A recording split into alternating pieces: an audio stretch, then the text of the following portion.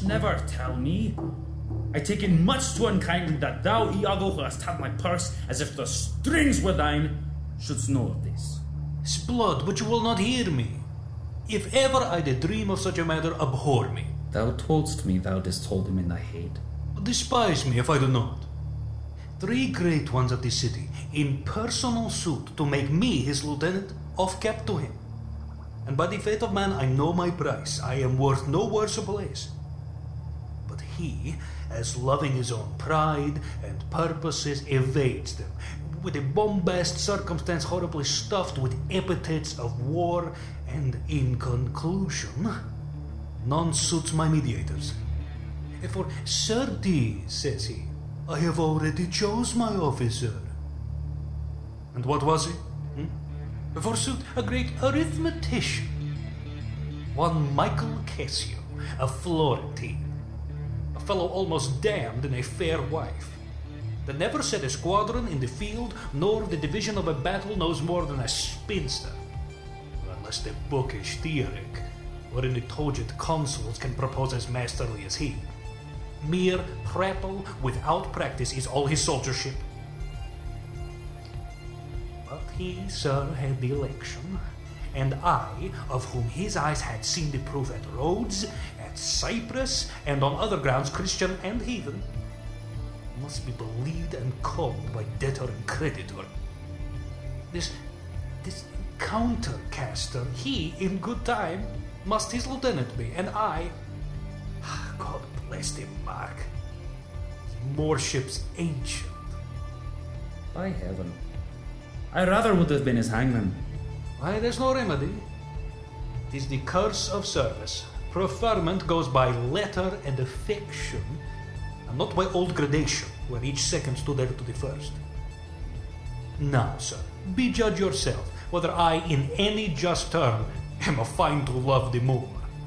I will not follow him, then. Oh, sir, content you. I follow him to serve my turn upon him. We cannot all be masters, nor all masters cannot be truly followed.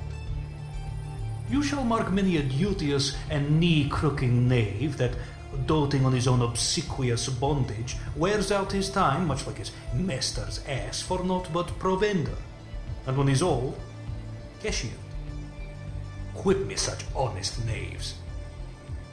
Others there are who, trimmed in forms and visages of duty, keep yet their hearts attending on themselves, and throwing but shows of service on their lords, do well thrive by them, and when they have lined their coats, do themselves homage. These fellows have some soul, and such a one do I profess myself. For, sir, it is as sure as you are Rodrigo, were I the Moor, I would not be Iago. In following him, I follow but myself. Heaven is my judge, not I for love and duty, but seeming so for my peculiar end. For when my outward action doth demonstrate the native act and figure of my heart, in complement extern, 'tis not long after but I will wear my heart upon my sleeve for daws to peck at. I am not what I am. What a full fortune does the thick lips owe if he can carry it thus. Call up her father, rouse him, make after him, poison his delight, proclaim him in the streets, incense her kinsmen, and though he in a fertile climate dwell, plague him with flies. Though that his joy be joy, yet throw such changes of vexation on't as it may lose some colour. Well, here is her father's house. I'll call aloud. Do, and with like timorous accent and dire yell as when, by night and negligence, the fire is spied in populous cities. What ho? Brabantio! Signor Brabantio, ho! Awake! What ho, Brabantio! Thieves! Thieves! Thieves! Look to your house, your daughter, and your bags! Thieves! Thieves! What is the meaning of this terrible summons? What is the matter there? Signor, is all your family within? Are your doors locked? What? Wherefore ask you this? Soon, sir, you are robbed! For shame, put on your gown! Your heart is burst, you have lost half your soul! Even now, very now, an old black ram is topping your white ewe! Arise, arise! Awake the snorting citizens with the bell, or else the devil will make a grandsire of you! Arise, I say! What, have you lost your wits? Most revered senor, do you know my voice? That I? What are you? My name is Rodrigo. Sir, welcome. I have charged thee not to haunt about my doors. In honest plainness, thou hast heard me say my daughter is not for thee. And now in madness, being full of supper and distempering draughts, upon malicious bravery dost thou come to start my quiet. Sir, But thou must needs be sure my spirit and my place have them power to make this bitter to thee. patience, good sir. What tellst thou me of robbing? This is Venice. My house is not a grange. Most grave Brabantio, in simple and pure soul I come to you. So, sir, you are one of those that will not serve God if the devil with you. Because we come to do you service, and you think we are ruffians, you'll have your daughter covered with a Barbary horse. You'll have your nephews neigh to you. You'll have coursers for cousins and genets for Germans. What profane wretch art thou? I am one, sir, that comes to tell you your daughter and the Moor are now making the beast with two backs. Thou art a villain. Well, you are a senator. This thou shalt answer. I know thee, Rodrigo. Sir, I will answer anything. But I beseech you, if it be your pleasure and wise consent, as partly I find it is, that your fair daughter at this odd and even dull watch of night, transported with no worse nor better guard than with a knave of common hire, a gondolier to the gross clasps of a lascivious Moor. If this be known to you and your allowance, we then have done you bold and saucy wrongs. And if you know not this, my manners tell me we have your wrong review. And do not believe, from the sense of all civility, I thus would play and trifle with your reverence. Your daughter, if you have not given her leave, I say again, hath made a gross revolt, tying her duty, beauty, wit, and fortunes in an extravagant wheeling stranger of here and everywhere. Straight satisfy yourself.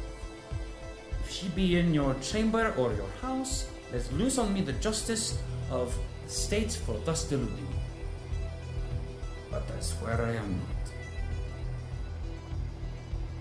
Strike on the tinder. Oh! Give me a taper. Call up all my people. This accident is not unlike my dream. The thief of it oppresses me already. Light, I say! Light! Farewell, for I must leave you. It seems not meet nor wholesome to my place to be produced, as if I stay I shall, against the Moor. For I do know this state, however this may gall him with some check, cannot with safety cast him. For he's embarked with such loud reason to the Cyprus wars, which even now stand in act that for their souls another of his fathom they have none to lead their business. In which regard, though I do hate him as I do hell pains, yet for necessity of present life I must show out a flag and sign of love, which is indeed but sign. That you shall surely find him lead to the Sagittary to raise its search, and there will I be with him. So, farewell. It is too true, evil. Gone she is. And what's to come of my despised time is naught but bitterness. Now, Rodrigo, where didst thou see her? Oh, unhappy girl, what the more sayst thou?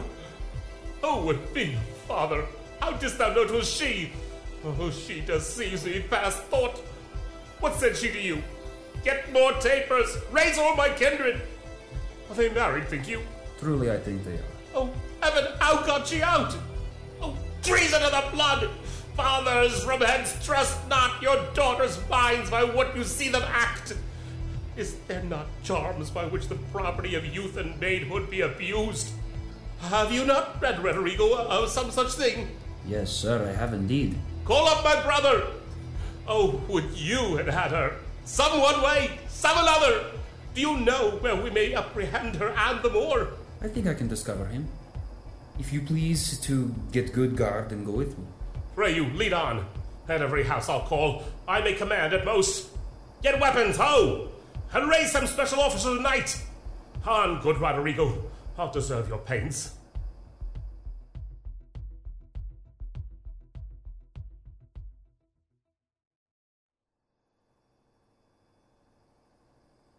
Though in the trade of war I have slain men, yet do I hold it very stuff of the conscience to do no contrived murder.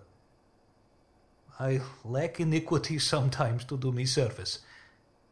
9 or 10 times I had thought to have yerked him here under the ribs. 'Tis better as it is. Nay, but he prated and spoke such scurvy and provoking terms against your honour that, with the little godliness I have, I did full hard forbear him. But I pray you, sir, are you fast married? Be assured of this, that the Magnifico is much beloved, and hath in his effect a voice potential as double as the Duke's. He will divorce you, or put upon you what restraint and grievance the law, with all his might to enforce it on, will give him cable. Let him do his spite. My services which I have done the Signori shall out-tongue his complaints. 'Tis yet to know, which, when I know that boasting is an honour, I shall promulgate. I fetch my life and being from men of royal siege, and my demerits may speak unbonneted to as proud a fortune as this that I have reached. For know, Iago, but that I love the gentle Desdemona. I would not my unhoused free condition put into circumscription and confine for the sea's worth. But look, what lights come yond? Those are the raised father and his friends. You were best go in. Not I must be found. My part, my title, and my perfect soul shall manifest me rightly. Is it they? By Jonas, I think no. The servants of the Duke, and my lieutenant. The goodness of the night upon you, friends. What is the news? The Duke does greet you, General, and he requires your post-haste appearance, even on the instant. What is the matter, think you? Something from Cyprus, as I may divine. It is a business of some heat. The galleys have sent 12 secret messengers this very night at one another's heels, and many of the consuls raised and met are at the Duke's already. You have been hotly called for, when, being not at your lodging to be found, the Senate hath sent about 3 several guests to search you out. 'Tis well I am found by you. I will but spend a word here in the house, and go with you. Ancient, what makes he here? Faith, he tonight hath boarded a land carrack, and if it prove lawful prize, he's made forever. I do not understand. He's married. To who? Married to... come, Captain, will you go?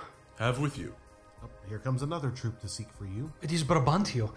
General, be advised, he comes to bed in tent. Hala! Stand there. Signor, it is the Moor. Down with him, thief! You, Rodrigo! Come, sir, I am for you. Keep up your bright swords, for the dew will rust them. Good signor, you shall more command with years than with your weapons. O thou foul thief! Where hast thou stowed my daughter? Damned as thou art, thou hast enchanted her. For I'll refer me to all things of sense if she in chains of magic were not bound. Whether a maid so tender, fair, and happy, so opposite to marriage that she shunned the wealthy curled darlings of our nation, would ever have to incur a general mock, run from her guardage to the sooty bosom of such a thing as thou, to fear, not to delight. Judge me the world if 'tis not gross in sense that thou hast practiced on her with foul charms, abused her delicate youth with drugs or minerals that weaken motion. I'll have disputed on. 'Tis probable and palpable to thinking. I therefore apprehend and do attach thee for an abuser of the world, a practicer of arts inhibited out of warrant. Lay hold upon him. If he do resist, subdue him at his peril. Hold your hands, both you of my inclining. And the rest? Were it my cue to fight, I should have known it without a prompter. Where will you that I go to answer this your charge? To prison, till fit time of law and course of direct session call thee to answer. What if I do obey? How may the Duke be therewith satisfied, whose messengers are here about my side upon some present business of the state to bring me to him? 'Tis true, most worthy signor. The Duke's in council, and your noble self, I am sure, is sent for. How? The Duke in council? In this time of the night? Bring away. Mine's not an idle cause. The Duke himself or any of my brothers of the state cannot but feel this wrong as 'twere their own. For if such actions may have passage free, bond slaves and pagans shall our statesmen be.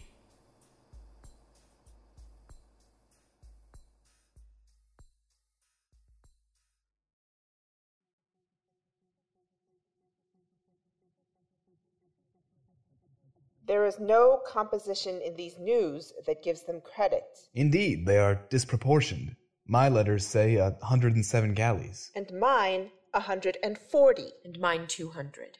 But though they jump not on a just account, as in these cases where the aim reports 'tis oft with difference, yet do they all confirm a Turkish fleet, and bearing up to Cyprus. Nay, it is possible enough to judgment. I do not so secure me in the error, but the main article I do approve in fearful sense. What ho! A messenger from the galleys. Now, what's the business? The Turkish preparation makes for Rhodes. So was I bid report here to the state by Signor Angelo. How say you by this change? This cannot be, by no essay of reason. 'Tis a pageant to keep us in false gaze. When we consider the importancy of Cyprus to the Turk, and let ourselves again but understand that as it more concerns the Turk than Rhodes, so may he with more facile question bear it, for that it stands not in such warlike brace, but altogether lacks the abilities that Rhodes is dressed in. If we make thought of this, we must not think the Turk is so unskillful to leave that latest which concerns him first, neglecting an attempt of ease and gain, to wake and wade to danger profitless. Nay, in all confidence he's not for Rhodes. Here is more news. The Ottomites, reverend and gracious, steering with due course towards the Isle of Rhodes, have there enjointed them with an afterfleet. Aye, so I thought. How many, as you guess? Of 30 sail, and now they do restem their backward course, bearing with frank appearance their purposes towards Cyprus. Signor Montano, your trusty and most valiant servitor, with his free duty recommends you thus, and prays you to believe him. 'Tis certain then, for Cyprus. Marcus Luchicos, is not he in town? He's now in Florence. Write from us to him. Post haste, dispatch. Ah, here comes Brabantio and the valiant Moor. Valiant Othello, we must straight employ you against the general enemy Ottoman. I did not see you. Welcome, gentle signor. We lacked your counsel and your help tonight. So did I yours. Good your grace, pardon me. Neither my place nor aught I heard of business hath raised me from my bed, nor doth the general care take hold on me. For my particular grief is of so floodgate and o'erbearing nature that it engluts and swallows other sorrows, and it is still itself. Why, what's the matter? My daughter, oh, my daughter. Dead? Aye, to me. She's abused, stolen from me, and corrupted by spells and medicines born of mountebanks. For nature so preposterously to err, being not deficient, blind, or lame of said son's witchcraft, could not. Where he be that in this foul proceeding hath thus beguiled your daughter of herself, and you of her, the bloody book of law you shall yourself read in the bitter letter after your own sense, yea, though our proper son stood in your action. Humbly I thank your grace. Here, this Moor, whom now it seems your special mandate for the state affairs hath hither brought. We are very sorry for it. What, in your own part, can you say to this? Nothing, but this is so. Most potent, grave, and reverend signors, my very noble and approved good masters, that I have ta'en away this old man's daughter, it is most true. True, I have married her. The very head and front of my offending hath this extent, no more. Rude am I in my speech, and little blessed with the soft phrase of peace. For since these arms of mine had 7 years' pith, till now some 9 moons wasted, they have used their dearest action in the tented field, and little of this great world can I speak, more than pertains to feats of broil and battle, and therefore little shall I grace my cause in speaking for myself. Yet, by your gracious patience, I will a round unvarnished tale deliver of my whole course of love. What drugs, what charms, what conjuration, and what mighty magic. For such proceeding I am charged withal. I won his daughter. A maiden never bold, of spirit so still and quiet that her motion blushed in herself, and she, in spite of nature, of years, of country, credit, everything, to fall in love with what she feared to look on. It is a judgment maimed and most imperfect that would confess perfection so could err against all rules of nature, and must be driven to find out practices of cunning hell why this should be. I therefore vouch again with some mixtures powerful o'er the blood, or with some dram conjured to this effect she wrought upon her. To vouch this is no proof, without more wider and moreover test than these thin habits and poor likelihoods of modern seeming do prefer against her. But Othello, speak. Did you By indirect and forced courses, subdue and poison this young maid's affections? Or came it by request, and such fair question as soul to soul affordeth? I do beseech you, send for the lady to the sagittary, and let her speak of me before her father. If you do find me foul in her report, the trust, the office I do hold of you, not only take away, but let your sentence even fall upon my life. Fetch Desdemona hither. Ancient, conduct them. You best know the place. And till she come, as truly as to heaven I do confess the vices of my blood, so justly to your grave ears I'll present how I did thrive in this fair lady's love, and she in mine. Say it, Othello. Her father loved me, oft invited me, still questioned me the story of my life. From year to year, the battles, sieges, fortunes that I have passed. I ran it through, even from my childish days, to the very moment that he bade me tell it, wherein I spake of most disastrous chances, of moving accidents by flood and field, of hairbreadth escapes in the imminent deadly breach, of being taken by the insolent foe and sold to slavery, of my redemption thence and importance in my travels' history, wherein of entrees vast and deserts idle, rough quarries, rocks, and hills whose heads touch heaven, it was my hint to speak. Such was the process. And of the cannibals that each other eat, the anthropophagy, and men whose heads do grow beneath their shoulders. This to hear would Desdemona seriously incline, but still the house affairs would draw her thence.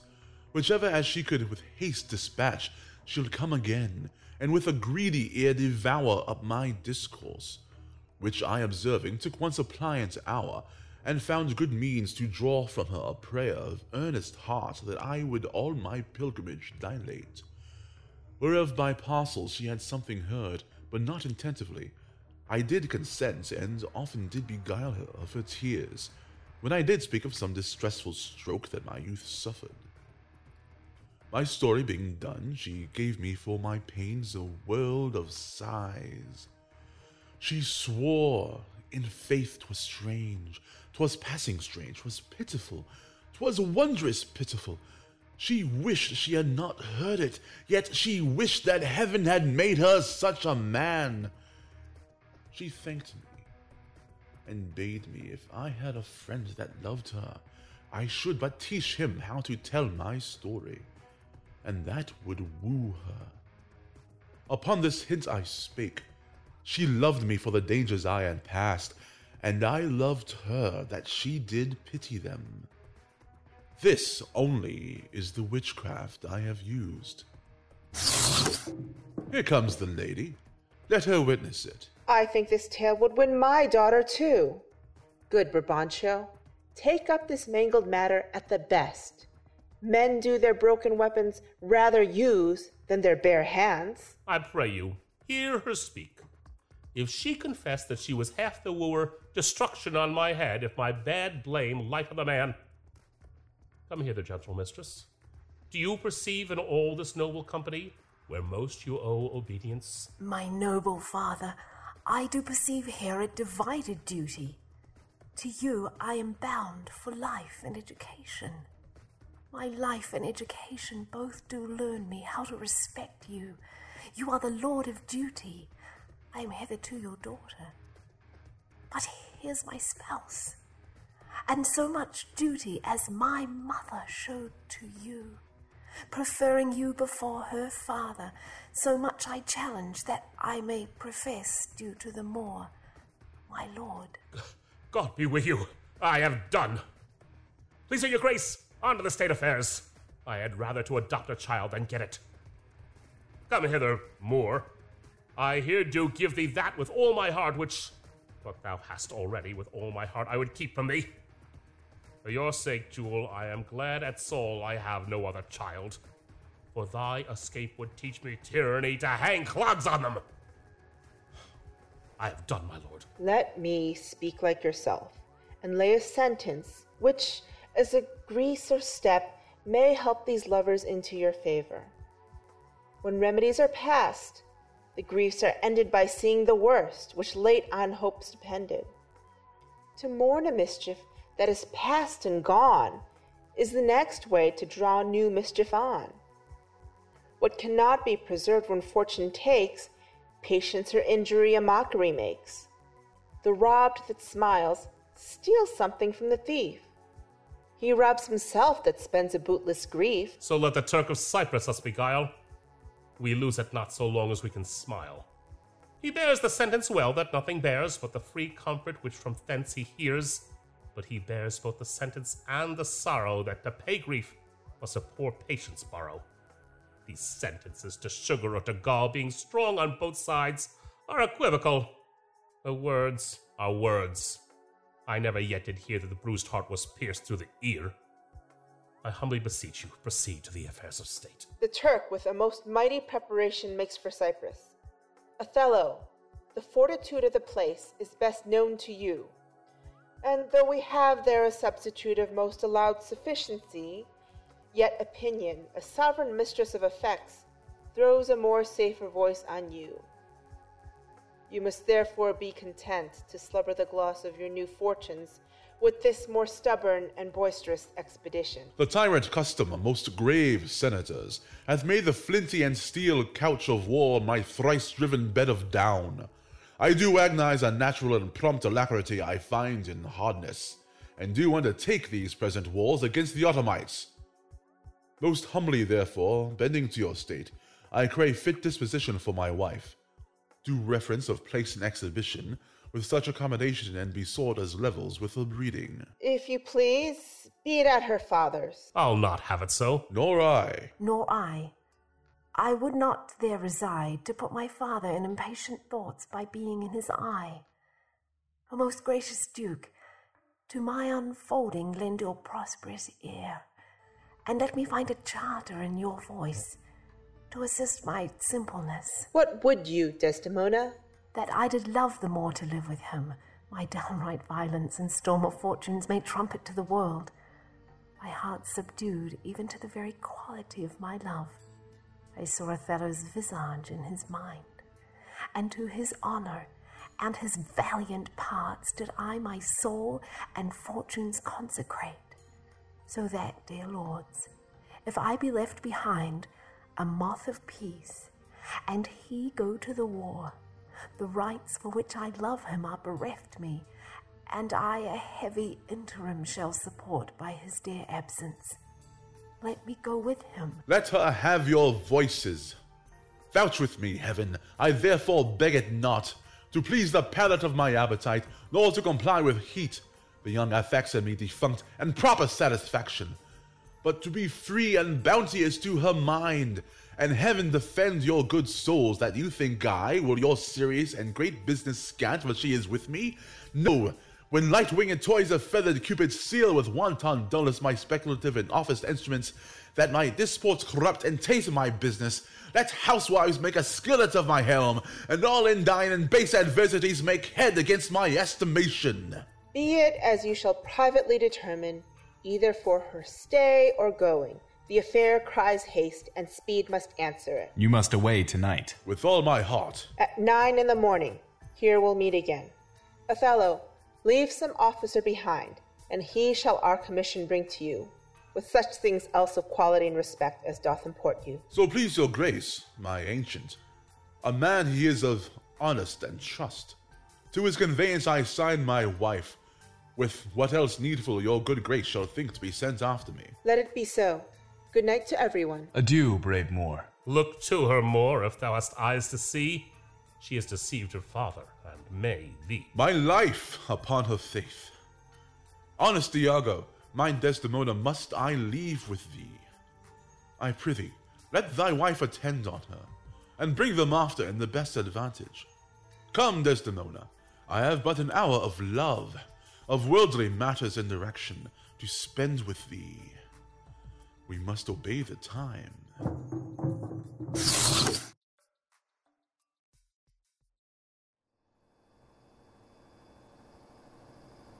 Iago, What sayest thou, noble heart? what will I do, thinkest thou? Why, go to bed and sleep? I will incontinently drown myself. If thou dost, I shall never love thee after. What, thou silly gentleman! It is silliness to live when to live is torment. And then have we a prescription to die when death is our physician? Oh, villainous! I have looked upon the world for 4 times 7 years, and since I could distinguish betwixt a benefit and an injury, I never found man that knew how to love himself. Ere I would say I would drown myself for the love of a guinea hen. I would change my humanity for a baboon. What should I do?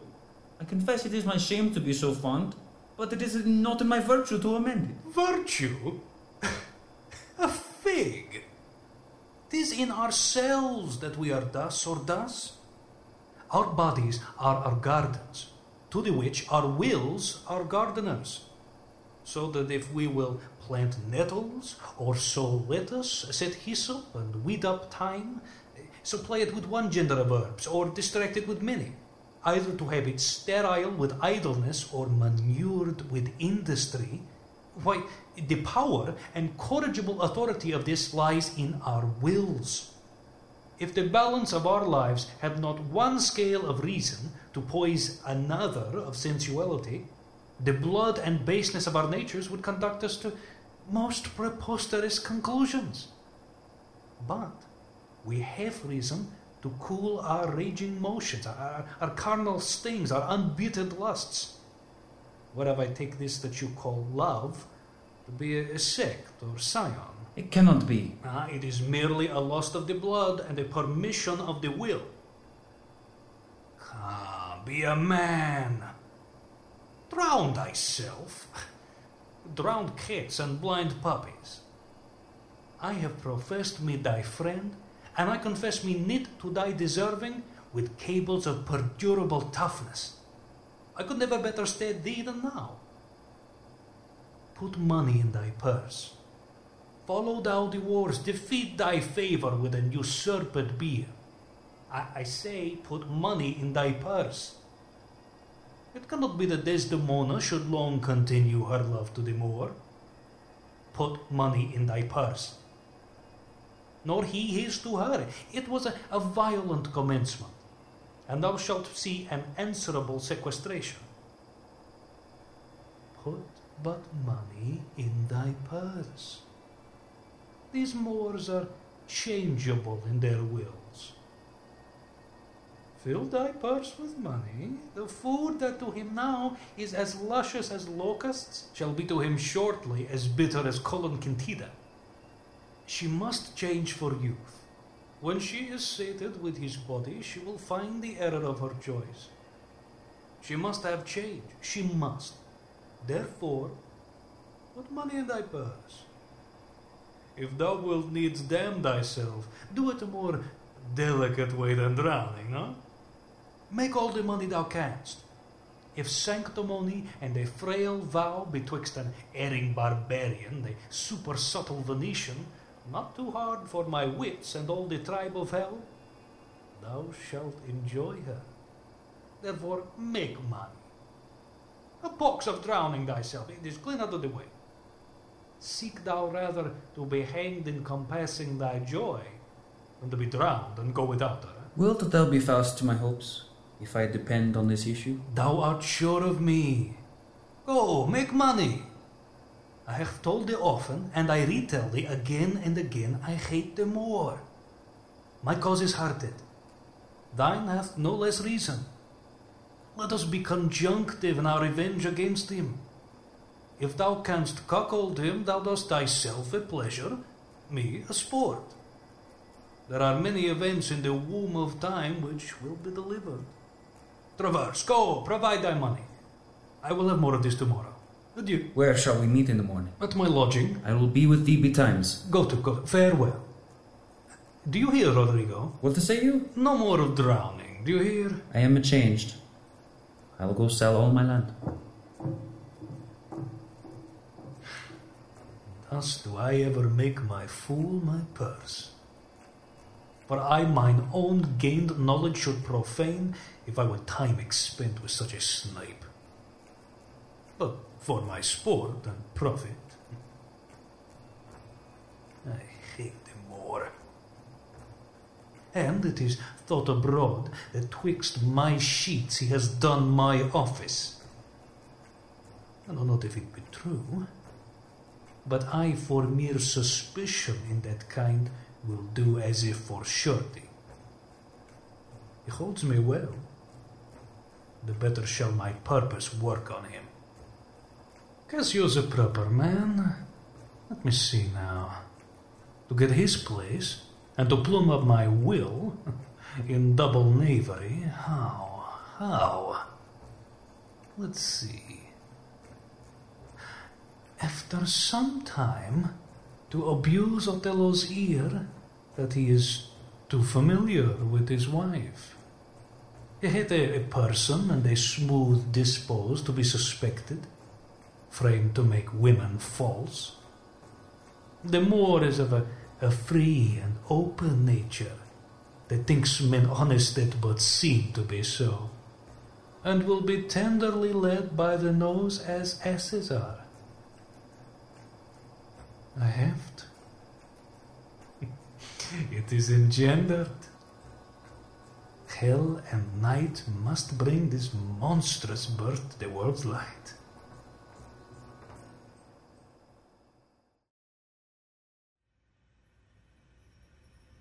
Attention.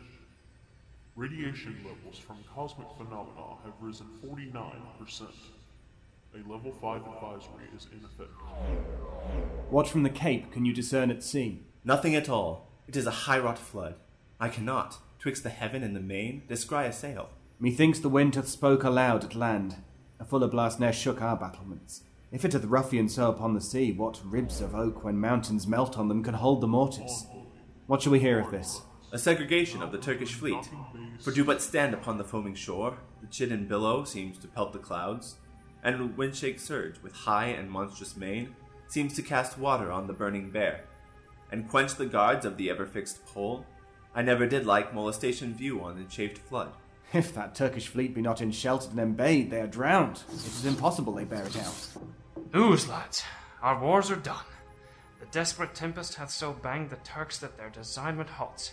A noble ship of Venice hath seen a grievous wreck and sufferance on most part of their fleet. How? Is this true? The ship is here put in, a Veronessa.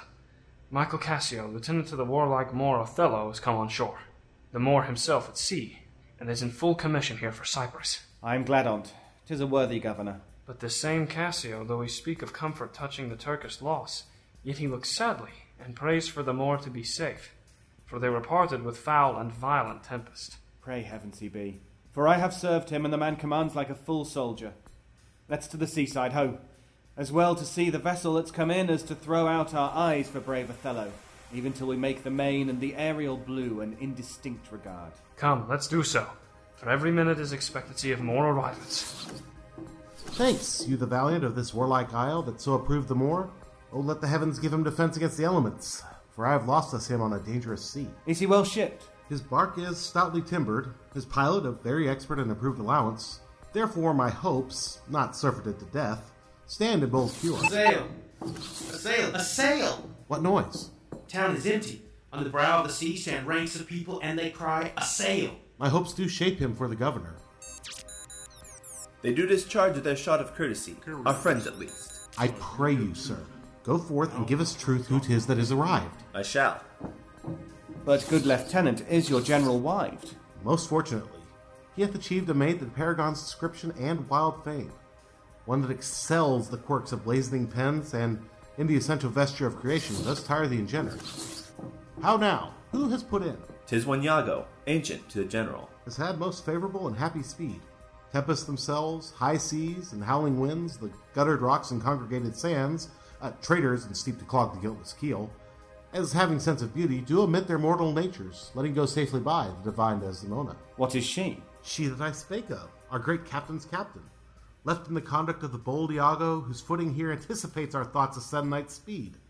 Great Jove, Othello guard, and swell his sail with thine own powerful breath, that he may bless this bay with his tall ship, make love's quick pants in Desdemona's arms, and give renewed fire to our extincted spirits, and bring all Cyprus comfort. Behold, the riches of the ship is come on shore. Ye men of Cyprus, let her have your knees. Hail to thee, lady, and the grace of heaven before, behind thee, and on every hand, and wheel thee round. I thank you, valiant Cassio. What tidings can you tell me of my lord? He has not yet arrived. nor know I aught, but that he's well, and will be shortly here. Oh, but I fear. How lost you company? The great contention of the sea and sky is part of our fellowship. But hark! A sail! They give their greeting to the citadel. This likewise is a friend. See for the news. Good ancient, you are welcome. Welcome, mistress. Let it not gall your patience, good Iago, that I extend my manners. 'Tis my breeding that gives me this bold show of courtesy. Mwah. Sir, would she give you so much of her lips as of her tongue she oft bestows on me? You'll have enough. Alas, she has no speech. In faith, too much. I find it still when I have list to sleep. Mary, before your ladyship, I grant she puts her tongue a little in her heart, and chides with thinking. You have little cause to say so. Come on, you are pictures out of doors, bells in your parlors, wildcats in your kitchens, saints in your injuries, devils being offended, players in your housewifery, and housewives in your beds. Oh, fie upon thee, slanderer. Nay, it is true, or else I am a Turk. You rise to play and go to bed to work. You shall not write my praise. What wouldst thou write of me if thou shouldst praise me? Oh, gentle lady, do not put me to it, for I am nothing if not critical. Come on, say. There's one gone to the harbour. Aye, madam. I am not Mary, but I do beguile the thing I am by seeming otherwise. Come, how wouldst thou praise me? I'm about it. But indeed my invention comes from my pate as bird lime does from trees. It plucks out brains and all. But my muse labours, and thus she is delivered. If she be fair and wise, fairness and wit, the one's for use, the other useth it. Well praised. How if she be black and witty? If she be black, and thereto have a wit, she'll find a white that shall her blackness fit. Worse and worse. How if fair and foolish? She never yet was foolish that was fair, for even her folly helped her to an heir. These are old fond paradoxes to make fools laugh in the alehouse. What miserable praise hast thou for her that's foul and foolish? There's none so foul and foolish thereunto, but does foul pranks, which fair and wise ones do. O heavy ignorance! Thou praisest the worst best. But what praise couldst thou bestow on a deserving woman indeed? One that, in the authority of her merit, did justly put on the vouch of very malice itself. She that was ever fair and never proud, had tongue at will and yet was never loud, never lacked gold and yet went never gay, fled from her wish and yet said, "Oh, now I may." She that being angered, her revenge being nigh, bade her wrong stay and her displeasure fly. She that in wisdom never was so frail to change the cod's head for the salmon's tail. She that could think and ne'er disclose her mind, see suitors following and not look behind. She was a white. If ever such white was... To do what? To suckle fools and chronicle small beer. A most lame and impotent conclusion. Do not learn of him, Amelia, though he be thy husband. How say you, Cassio?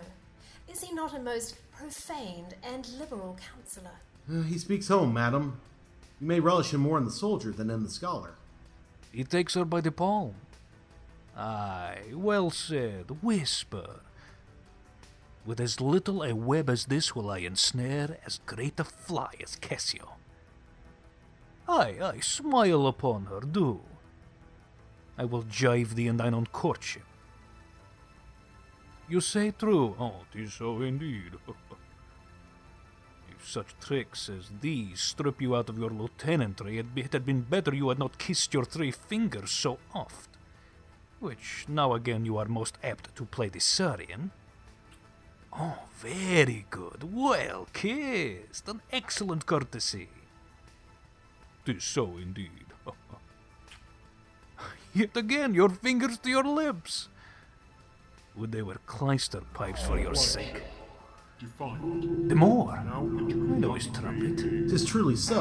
Let's meet him and receive him. Lo, where he comes. Oh, my fair warrior!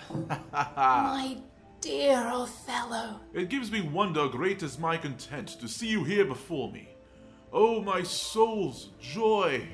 If after every tempest comes such calms, may the winds blow till they have wakened death, and let the laboring bark climb hills of seas Olympus high, and duck again as low as hells from heaven. If it were now to die, 'twere now to be most happy. For I fear my soul hath a content so absolute, that not another comfort like to this exceeds an unknown fate. The heavens forbid but that our loves and comforts should increase, even as our days do grow. Amen to that, sweet powers. I cannot speak enough of this content. It stops me here. It is too much of joy. And this, the greatest discords be. That ere our hearts shall make. Oh, you are well tuned now.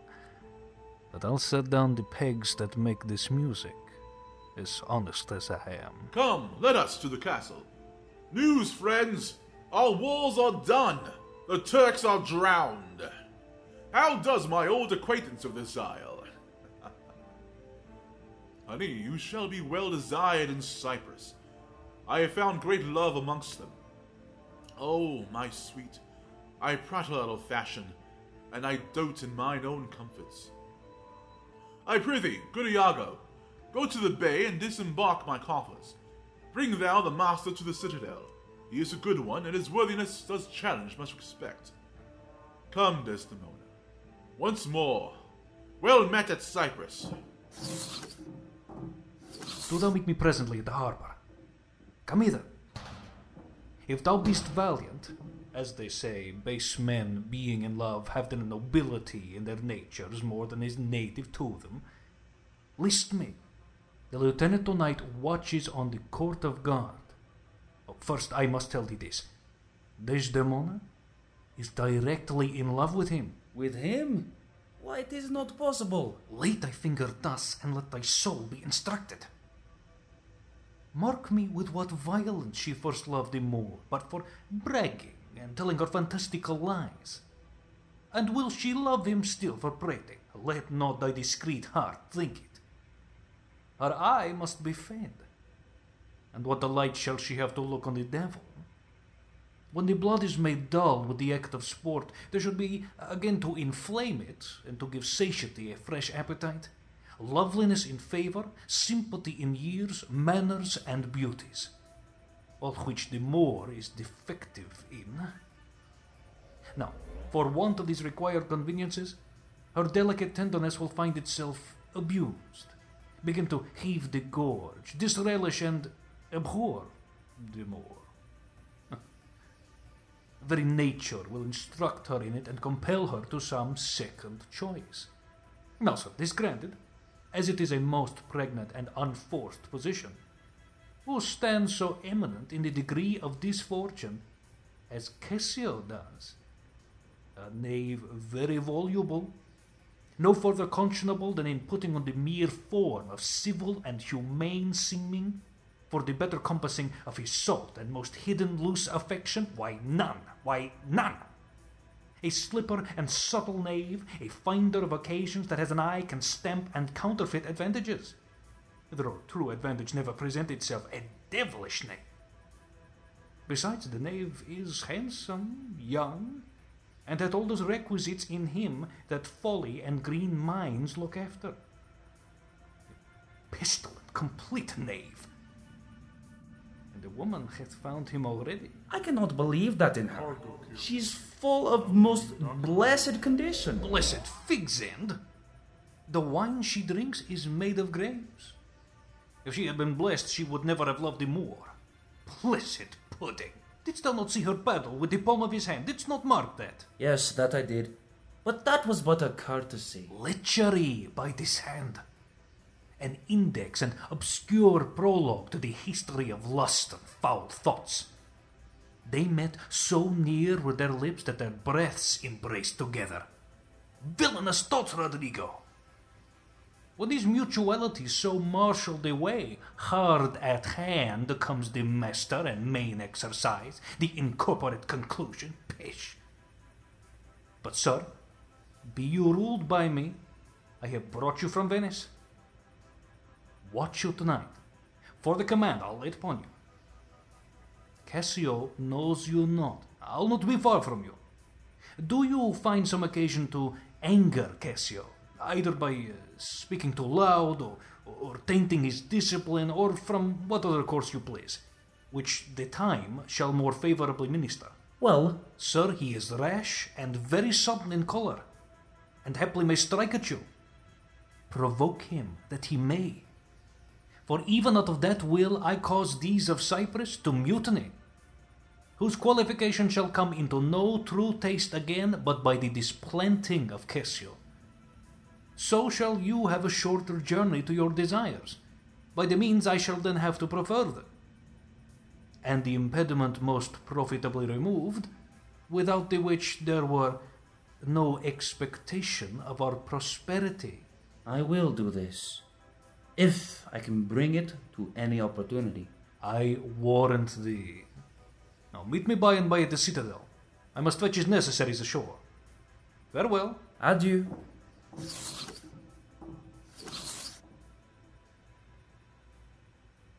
That Cassio loves her, I do well believe it. That she loves him, 'tis apt, and of great credit. The more, howbeit that I endure him not, is of a constant, loving, noble nature, and I dare think he'll prove to Desdemona a most dear husband. Now, I do love her too, not out of absolute lust, though peradventure I stand accountant for as great as sin, but partly led to diet my revenge, for that I do suspect the lusty Moor hath leaped into my seat.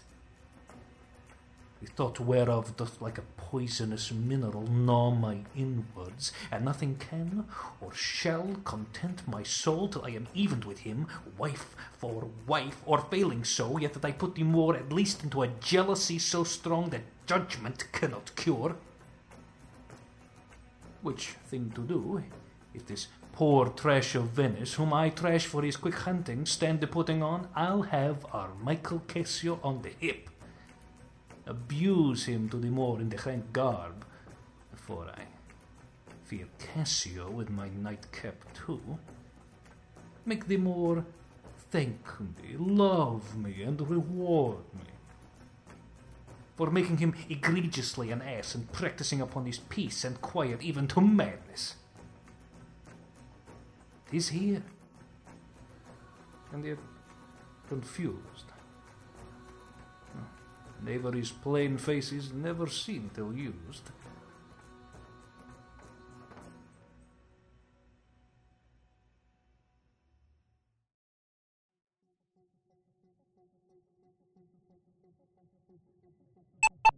It is Othello's pleasure, our noble and valiant general, that upon certain tidings now arrived, importing the mere perdition of the Turkish fleet, every man put himself into triumph. Some to dance, some to make bonfires, each man to what sport and revels his addiction leads him.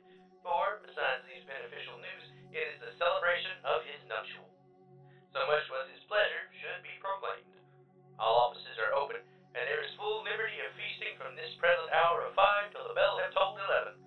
Heaven bless the Isle of Cyprus and our noble General Othello.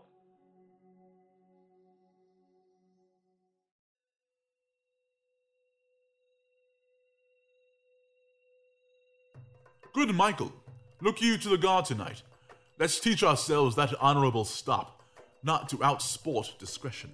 Iago hath direction what to do, but notwithstanding, with my personal eye will I look to it. Iago is most honest.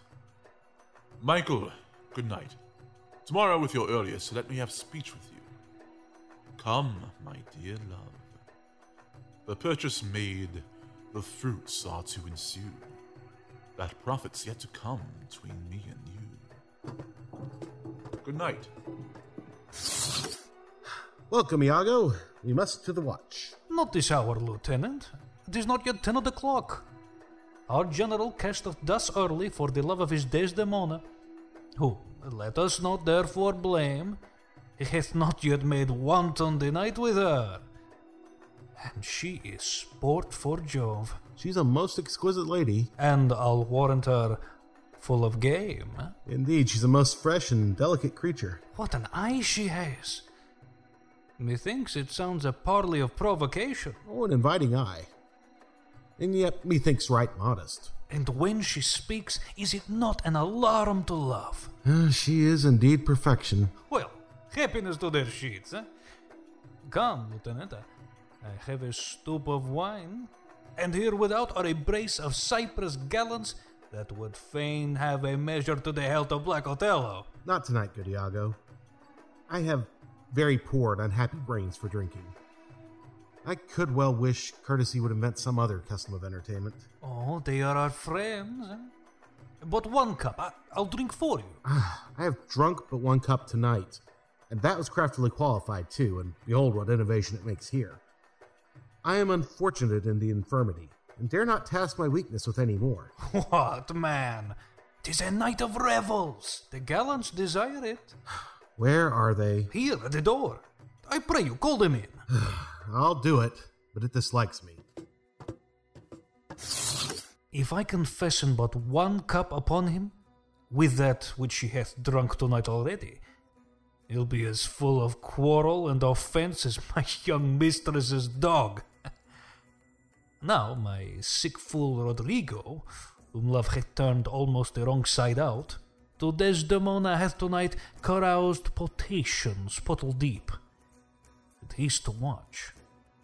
3 lads of Cyprus, noble, swelling spirits that hold their honours in a wary distance, the very elements of this warlike isle. Have I tonight flustered with flowing cups? And they watch too. Now, amongst this flock of drunkards, am I to put Arcasio in some action that may offend the isle? Aha, but here they come. If consequence do but approve my dream, my boat sails freely, both with wind and stream. Woo! For God, they've given me a rouse already. Good faith, a little one. Not past a pint, as I am a soldier. Some wine, ho! And let me the kennakin clink, clink, and let me the kennakin clink. A soldier's a man, a life's but a span, why then let a soldier drink? Some wine, boys! For God, an excellent song. I learned it in England, where indeed they are most potent in potting. Your Dane, your German, and your swag-bellied Hollander, drink, ho! Are nothing to your English. Is your Englishman so expert in his drinking? Why, he drinks you with facility, your Dane dead drunk. He sweats not to overthrow your Almain. He gives your Hollander a vomit ere the next bottle can be filled. To the health of our general. I am for it, Lieutenant, and I'll do you justice. Oh, sweet England, King Stephen was a worthy peer. His breeches cost him but a crown, he held him sixpence all too dear. With that he called the tailor lown, he was a wight of high renown. And thou art but of low degree, 'tis pride that pulls the country down. Then take thine old cloak about thee. Some wine, oh, ho! Why, this is a more exquisite song than the other. Will you hear it again? No, for I hold him to be unworthy of his place that does those things. Well, God's above all, and there be souls that must be saved, and there be souls must not be saved. It's true, good lieutenant. For mine own part, no offense to the general, or any man of quality, I hope to be saved. And so do I too, lieutenant. Aye, but by your leave, not before me. The lieutenant is to be saved before the ancient. Let's have no more of this. Let's do our affairs. Forgive us our sins. Gentlemen, let's look to our business. Do not think, gentlemen, I am drunk. This is my ancient. This is my right hand. And this is my left. I am not drunk now. I can stand well enough and speak well enough. Excellent well. Why, very well then. You must not think, then, that I am drunk. To the platform, masters. Come, let's set the watch. You see this fellow that is gone before? He is a soldier fit to stand by Caesar and give direction. And do but see his vice. 'Tis to his virtue a just equinox, the one as long as the other. 'Tis pity of him. I fear the trust Othello puts him in, on some odd time of his infirmity, will shake this island. But is he often thus? 'Tis evermore the prologue to his sleep. He'll watch the horologe a double set, if drink rock not his cradle. It were well the general will put in mind of it. Perhaps he sees it not, or his good nature prizes the virtue that appears in Cassio and looks not on his evils. Is not this true? Oh no, Rodrigo. I pray you, after the lieutenant. Go. And 'tis great pity that the noble Moor should hazard such a place as his own second with one of an engraft infirmity. It were an honest action to say so to the Moor. Not I for this fair island. I do love Cassio well, and would do much to cure him of this evil. But hark, what noise? Help! No, you rascal! What's the matter, Lieutenant? A knave teach me my duty. I'll beat the knave into a twig and bottle. Beat me? Dost thou prate, rogue? Nay, good Lieutenant, I pray you, sir, hold your hand. Let me go, sir. I'll knock you o'er the mazzard. Come, you're drunk. Drunk?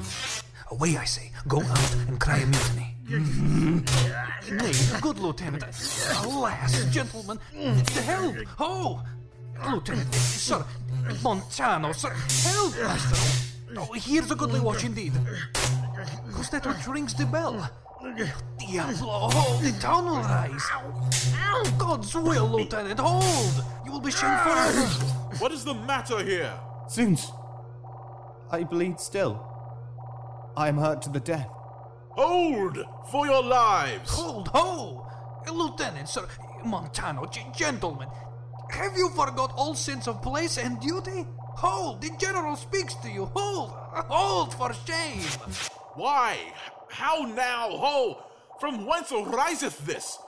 Are we turned Turks, and to ourselves do that which heaven hath forbid the Ottomites? For Christian shame! Put by this barbarous brawl. He that stirs next to car for his own rage holds his soul light. He dies upon his motion. Silence that dreadful bell! It frights the eye from her propriety. What is the matter, masters? Honest Iago, that looks dead with grieving, speak. Who began this? On thy love I charge thee. I do not know. Friends all but now, even now in quarter, in terms like bride and groom, divesting them for bed. And then, but now, as if some planet had unwitted men, swords out and tilting one at other's breast in opposition bloody. I cannot speak any beginning to these peevish odds, and would in action glorious I had lost those legs that brought me to a part of it. How comes it, Michael, you are thus forgot? I pray you pardon me, I cannot speak. Worthy Montano, you will once be civil. The gravity and stillness of your youth the world hath noted, and your name is great in mouths of wisest censure. What's the matter that you unlace your reputation thus and spend your rich opinion for the name of a night brawler? Give me answer to it. Worthy Othello, I am hurt to danger. Your officer Iago can inform you, while I spare speech, which something now offends me, of all that I do know, nor know I aught by me that's said or done amiss this night, unless self-charity be sometimes a vice, and to defend ourselves it be a sin when violence assails us. Now, by heaven, my blood begins my safer guides to rule, and passion, having my best judgment collide, essays to lead the way. If I once stir, or do but lift this arm, the best of you shall sink in my rebuke. Give me to know how this foul rout began, who set it on, and he that is approved in this offense, though he be twinned with me, both at her birth, shall lose me. What, in a town of war, yet wild, the people's hearts brimful of fear, to manage private and domestic quarrel, at night and on the court and guard of safety? 'Tis monstrous. Iago, who began? If partially affined or leagued in office, Thou dost deliver more or less than truth, thou art no soldier. Touch me not so near. I had rather have this tongue cut from my mouth than it should do offense to Michael Cassio. Yet I persuade myself to speak the truth shall nothing wrong him. Thus it is, General. Montano and myself being in speech, there comes a fellow crying out for help, and Cassio following him with determined sword to execute upon him. Sir, this gentleman steps into Cassio and entreats his pause. Myself the crying fellow did pursue, lest by his clamour, as it so fell out, the town might fall in fright. He, swift of foot, outran my purpose, and I returned, the rather for that I heard the clink and fall of swords, and Cassio high in oath, which till tonight I ne'er might say before. When I came back, for this was brief, I found them close together at blow and thrust, even as again they were when you yourself did part them. More of this matter cannot I report, but men are men. The best sometimes forget. Though Cassio did some little wrong to him, as men in rage strike those that wish them best, yet surely Cassio, I believe, received from him that fled some strange indignity, which patience could not pass. I know, Iago, thy honesty and love doth mince this matter, making it light to Cassio. Cassio, I love thee, but nevermore be officer of mine. Look, if my gentle love be not raised up, I'll make thee an example. What's the matter? All's well now, sweeting. Come away to bed. Sir, for your hurts, myself will be your surgeon. Lead him off. Iago, look with care about the town, and silence those whom this vile brawl distracted. Come, Desdemona. 'Tis the soldier's life to have their balmy slumbers waked with strife. What, are you hurt, Lieutenant? I passed all surgery. Mary, heaven forbid! Reputation, reputation, reputation. Oh, I have lost my reputation. I have lost the immortal part of myself. What remains is bestial. My reputation, Iago, my reputation. As I am an honest man, I thought you had received some bodily wound. There is more sense in that than in reputation. Your reputation is an idle and most false imposition, oft got without merit and lost without deserving. You have lost no reputation at all unless you repute yourself such a loser. What, man, there are ways to recover the general again. You are but now cast in his mood, a punishment more in policy than in malice, even so as one would beat his offenseless dog to affright an imperious lion. Sue to him again, and he's yours. I will rather sue to be despised than to deceive so good an officer with so slight, so drunken, so indiscreet an officer. Drunk, and speak parrot, and squabble, swagger, swear, and discourse fustian with one's own shadow? Oh, thou invisible spirit of wine, if thou hast no name to be known by, let us call thee devil. What was he that you followed with your sword? What had he done to you? I know not. Is't possible? I remember a mass of things, but nothing distinctly. A quarrel, but nothing wherefore. Oh, God, that men should put an enemy in their mouths to steal away their brains. That we should with joy, pleasance, revel, and applause transform ourselves into beasts. Why, but you are now well enough. How came you thus recovered? It hath pleased the devil drunkenness to give place to the devil wrath. One unperfectness shows me another, to make me frankly despise myself. Come, you are too severe a moraler. As the time, the place, and the condition of this country stands, I could heartily wish this had not befallen. But, since it is as it is, mend it for your own good. I will ask him for my place again. He shall tell me I am a drunkard. Had I as many mouths as Hydra, such an answer would stop them all. To be now a sensible man, by and by a fool, and presently a beast. Oh, strange. Every inordinate cup is unblessed, and the ingredient is a devil. Come. Good wine is a good, familiar creature, if it be well used. Exclaim no more against it. And, good lieutenant, eh? I think you think I love you. I have well approved it, sir. I, drunk. You or any man living may be drunk at a time, man.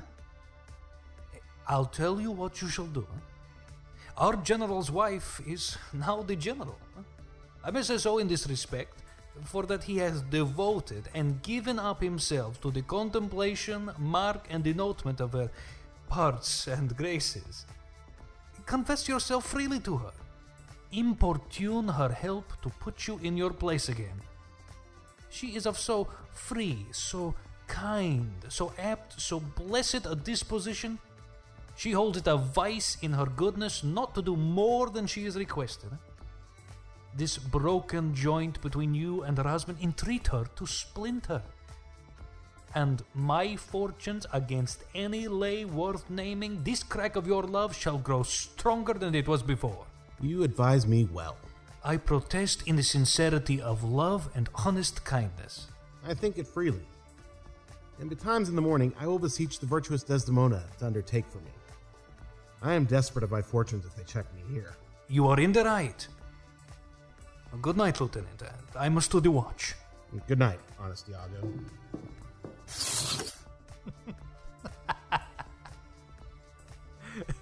And what's he then that says I play the villain?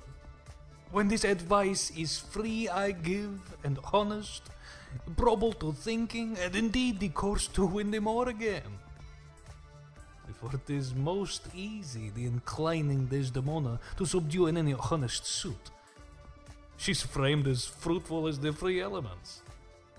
And then for her to win them o'er, or to renounce his baptism, all seals and symbols of redeemed sin, his soul is so infettered to her love that she may make, unmake, do what she list. Even as her appetite shall play the god with his weak function. How am I then a villain to counsel Cassio to this parallel course directly to his good? Divinity of hell! When devils will the blackest sins put on, they do suggest at first with heavenly shows, as I do now. For whilst this honest fool plies Desdemona to repair his fortunes, and she for him pleads strongly to the Moor, I'll pour this pestilence into his ear, that she repeals him for her body's lust, and by how much she strives to do him good, she shall undo her credit with the Moor. So will I turn her virtue into pitch, and out of her own goodness make the net that shall enmesh them all. Oh no, Rodrigo! I do not follow here in a chase, not like a hound that hunts, but one that fills up the cry. My money is almost spent. I have been tonight exceedingly well cudgeled. And I think the issue will be I shall have no much experience for my pains. And so, with no money at all, and a little more wit, return again to Venice. How poor are they that have not patience! What wound did ever heal but by degrees? Thou knowest we work by wit, and not by witchcraft. And wit depends on dilatory time. Does not go well? Cassio hath beaten thee, and thou, by that small hurt, hast cashiered Cassio. Though other things grow fair against the sun, yet fruits that blossom first will first be ripe. Content thyself a while. By the mass till morning. Pleasure and action make the hours seem short. Retire thee, go where thou art billeted. Away, I say. Thou shalt no more hereafter. Nay, get thee gone. Two things are to be done. My wife must move her Cassio to her mistress. I'll set her on. myself the while to draw them more apart, and bring him jump when he may Cassio find soliciting his wife. Aye, that's the way. Dull not device by coldness and delay.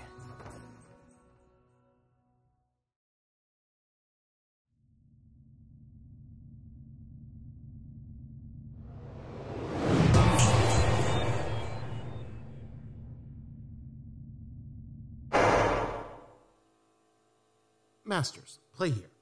I will content your pains. Something that's brief and bids good morrow, General.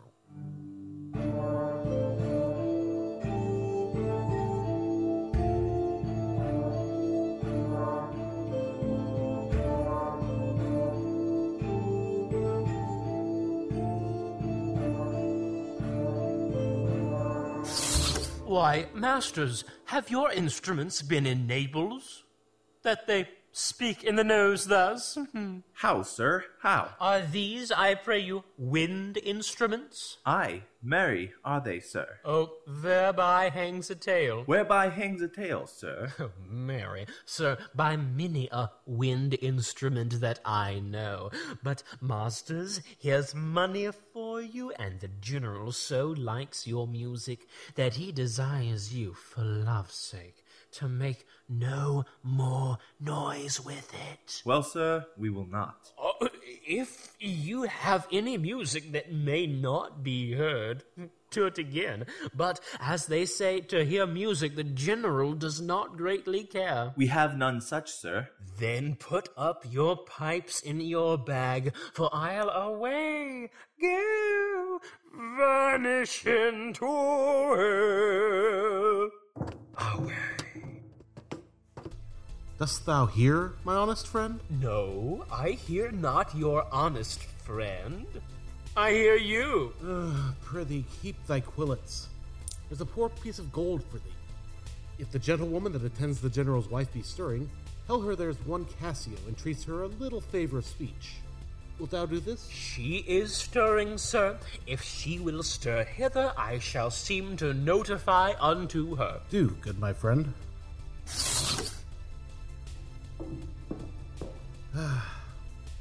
In happy time, Iago. You have not been abed then? Why, no. The day had broke before we parted.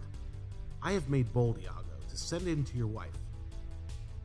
My suit to her is that she will to virtuous Desdemona procure me some access. I'll send them to you presently, and I'll devise a mean to draw thee more out of the way, that your converse and business may be more free. I humbly thank you for it. I never knew a Florentine more kind and honest. Good morrow, good lieutenant. I am sorry for your displeasure, but all will sure be well. The general and his wife were talking of it, and she speaks of you stoutly. The Moor replies that he you hurt is of great fame in Cyprus and great affinity, and that in wholesome wisdom he might not but refuse you. But he protests he loves you and needs no other suitor but his likings to take the safest occasion by the front to bring you in again. Yet I beseech you, if you think fit or that it may be done, give me advantage of some brief discourse with Desdemona alone. Pray you come in. I will bestow you where you shall have time to speak your bosom freely. I am much bound to you.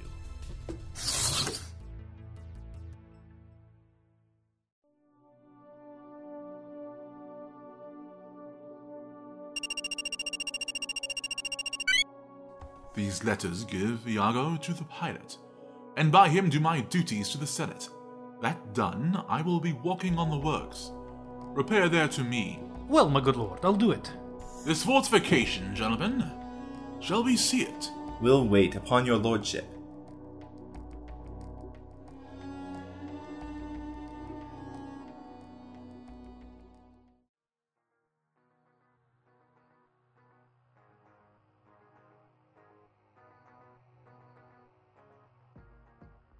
Be thou assured, good Cassio, I will do all my abilities in thy behalf. Good madam, do. I warrant it grieves my husband as if the case were his. Oh, that's an honest fellow. Do not doubt, Cassio, but I will have my lord and you again as friendly as you were. Bounteous madam, whatever shall become of Michael Cassio, He's never anything but your true servant. I know it. I thank you. You do love my lord. You have known him long. And be you well assured he shall in strangeness stand no further off than in a polite distance. Aye, but lady, that policy may either last so long, or feed upon such nice and waterish diet, or breed itself so out of circumstance that I, being absent and my place supplied, my general will forget my love and service. Do not doubt that. Before Amelia here, I give thee warrant of thy place. Assure thee, if I do vow a friendship, I'll perform it to the last article. My lord shall never rest. I'll watch him tame and talk him out of patience. His bed shall seem a school, his board a shrift. I'll intermingle everything he does with Cassio's suit. Therefore be merry, Cassio, for thy solicitor shall rather die than give thy cause away. Madam, here comes my lord. Madam, I'll take my leave. Why, stay and hear me speak. Madam, not now. I am very ill at ease, unfit for mine own purposes. Well, do your discretion. I like not that. What dost thou say? Oh, nothing, my lord. Or if... I know not what. Was not that Cassio parted from my wife? Cassio, my lord? No. Sure, I cannot think it, that he would steal away so guilty-like, seeing you coming. I do believe 'twas he. How now, my lord? I have been talking with a suitor here, a man that languishes in your displeasure. Who is't you mean? Why, your lieutenant, Cassio. Oh, good my lord, if I have any grace or power to move you, his present reconciliation take. For if he be not one that truly loves you, that is in ignorance and not in cunning, I have no judgment in an honest face. I prithee, call him back. Went he hence now? Ay, sooth, so humbled that he hath left part of his grief with me to suffer with him. Good love, call him back. Not now, sweet Desdemona. Some other time. But shall it be shortly? The sooner, sweet, for you. Shall it be tonight at supper? No, not tonight. Tomorrow dinner, then? I shall not dine at home. I meet the captains at the citadel. Why then tomorrow night? Or Tuesday morn? On Tuesday noon or night? On Wednesday morn? I prithee name the time, but let it not exceed 3 days. In faith he is penitent, and yet his trespass in our common reason, save that they say the wars must make examples out of their best, is not almost a fault to incur a private check. When shall he come? Tell me, Othello.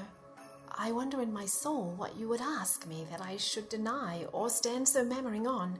What, Michael Cassio, there came a wooing with you, and so many a time when I have spoke of you dispraisingly, hath ta'en your part, to have so much to do to bring him in. Trust me, I could do so much. Oh, prithee, no more. Let him come when he will. I will deny you nothing. Why, this is not a boon.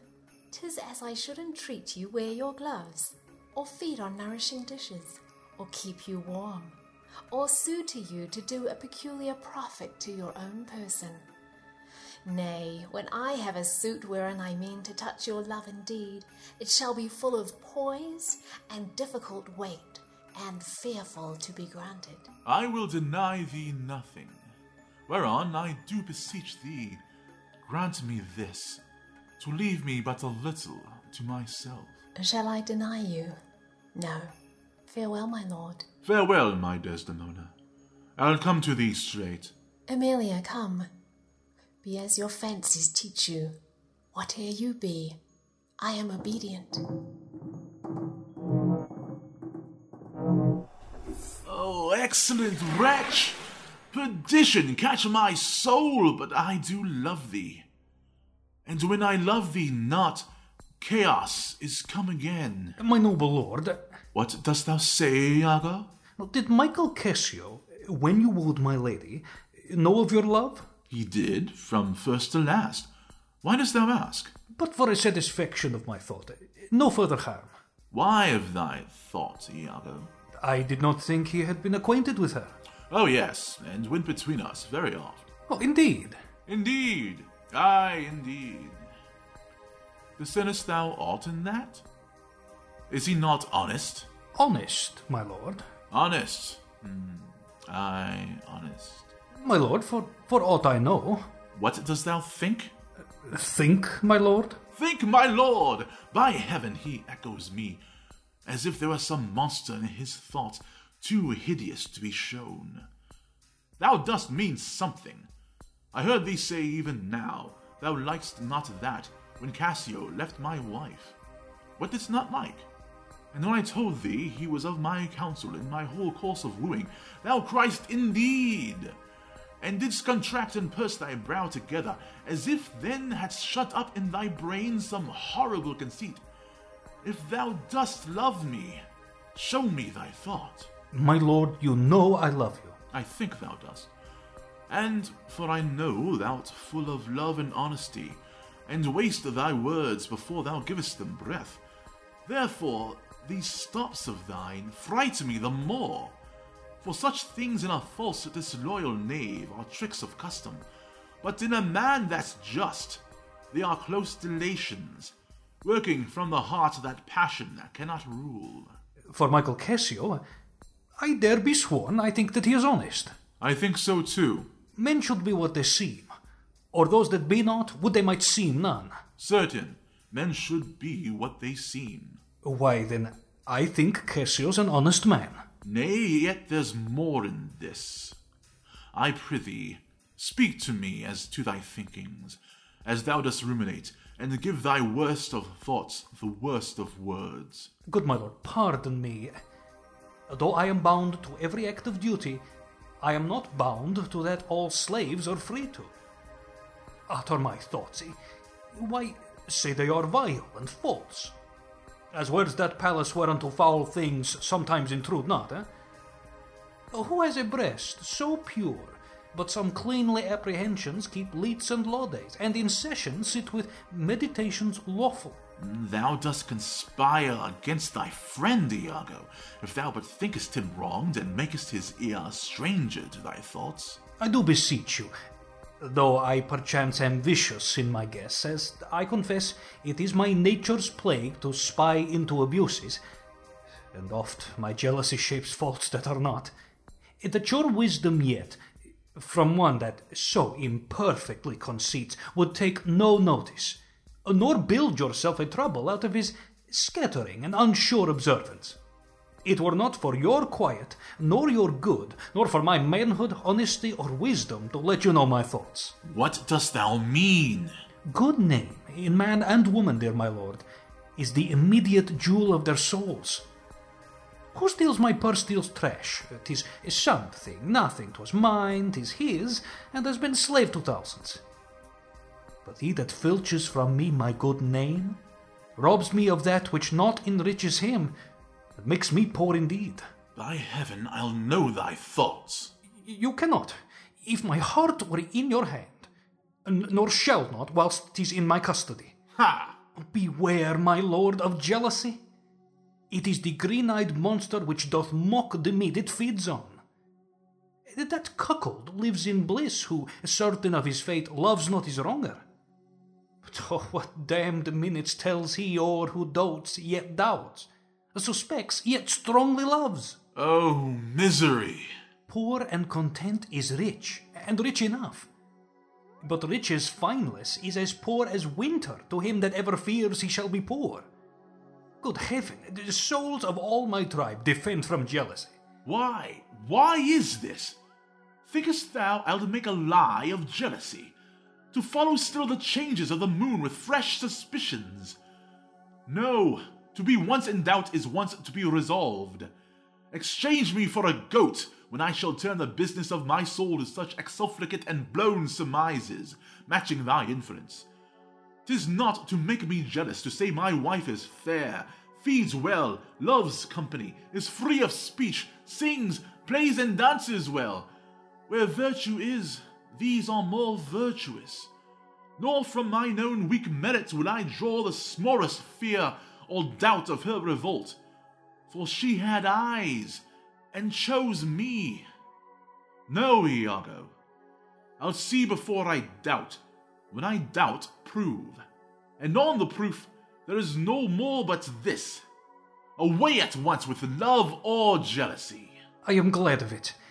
For now I shall have reason to show the love and duty that I bear you with franker spirit. Therefore, as I am bound, receive it from me. I speak not yet of proof. Look to your wife. Observe her well with Cassio. Wear your eye thus, not jealous nor secure. I would not have your free and noble nature out of self-bounty be abused. Look to it. I know our country disposition well. In Venice they do let heaven see the pranks they dare not show their husbands. Their best conscience is not to lift undone, but kept unknown. Dost thou say so? She did deceive her father marrying you, and when she seemed to shake and fear your looks, she loved them most. And so she did. Why go to then? A she that so young could give out such a seeming to seal her father's eyes up close as oak. He thought 'twas witchcraft. But I am much to blame. I humbly do beseech you of your pardon for too much loving you. I am bound to thee forever. I see this hath a little dashed your spirits. Not a jot, not a jot. If fate I fear it has. I hope you will consider what is spoke comes from my love. But I do see you're moved. I am to pray you not to strain my speech to grosser issues, nor to larger reach than to suspicion. I will not. Should you do so, my lord, my speech should fall into such vile success as my thoughts aim not at. Cassio's my worthy friend. My lord, I see you're moved. No, not much moved. I do not think but Desdemona's honest. Long live she so, and long live you to think so. And yet, how nature erring from itself. Aye, there's the point. As, to be bold with you, not to affect many proposed matches of our own clime, complexion, and degree. Whereto we see in all things, nature tends... One may smell in such a wheel most rank, foul disproportion, thoughts unnatural. But pardon me, I did not in position distinctly speak of her. Though I may fear her will, recoiling to her better judgment, may fall to match you with her country forms and happily repent. Farewell, farewell. If more thou dost perceive, let me know more. Set on thy wife to observe. Leave me, Iago. My lord, I take my leave. Why did I marry? This honest creature doubtless sees and knows more, much more than he unfolds. My lord, I would I might entreat your honor to scan this thing no further. Leave it to time. Though it befit that Cassio have his place, for sure he fills it up with great ability, yet if you please to hold him off a while, you shall by that perceive him in his means. Note, if your lady strain his entertainment with any strong or vehement importunity, much will be seen in that. In the meantime, let me be thought too busy in my fears, as worthy cause I have to fear I am, and hold her free, I do beseech your honor. Fear not my government. I once more take my leave. This fellow's of exceeding honesty, and knows all qualities with a learned spirit of human dealings. If I do prove her haggard, though that her jesses were my dear heartstrings, I'll whistle her off and let her down the wind to pray at fortune.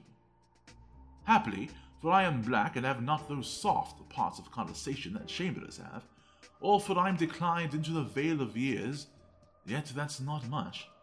She's gone. I am abused, and my relief must be to loathe her. Oh, curse of marriage, that we can call these delicate creatures ours, and not their appetites. I had rather be a toad, and live upon the vapor of a dungeon, than keep a corner in the thing I love for others' uses. Yet, 'Tis the plague of great ones. Prerogatives are they less than the base. 'Tis destiny unshunnable, like death.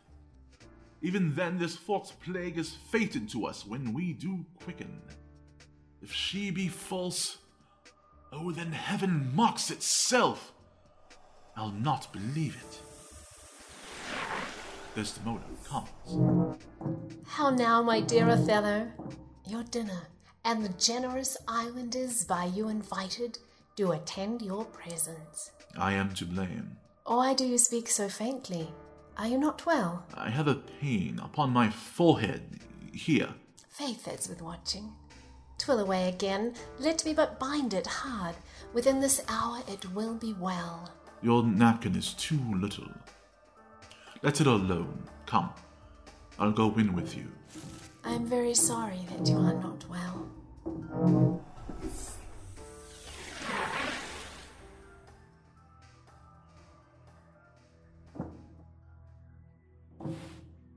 Oh.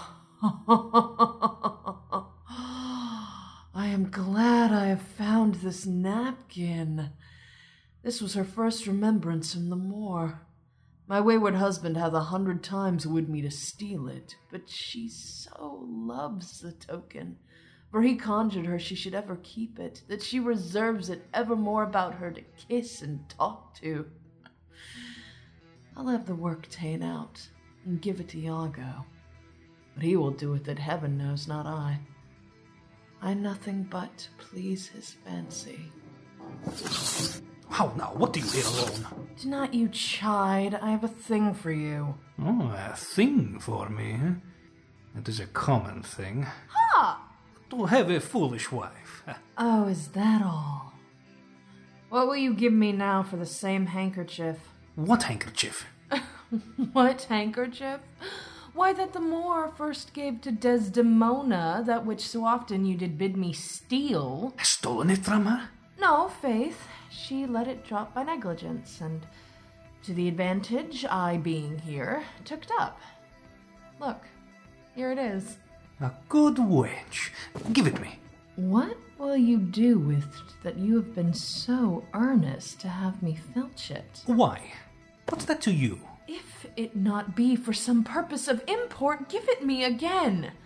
Poor lady, she'll run mad when she shall lack it. Be not ignorant. I have use for it. Go, leave me.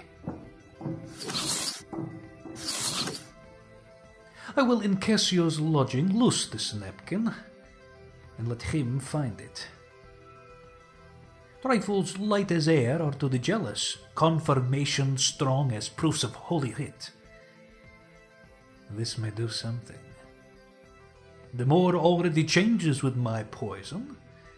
Dangerous conceits are in their natures poisons, which at the first are scarce found to distaste, but with a little act upon the blood, burn like the mines of sulphur. I did say so. Not poppy, nor mandragora, nor all the drowsy syrups of the world shall ever medicine thee to that sweet sleep which thou oughtst yesterday. Look, where he comes. Ha!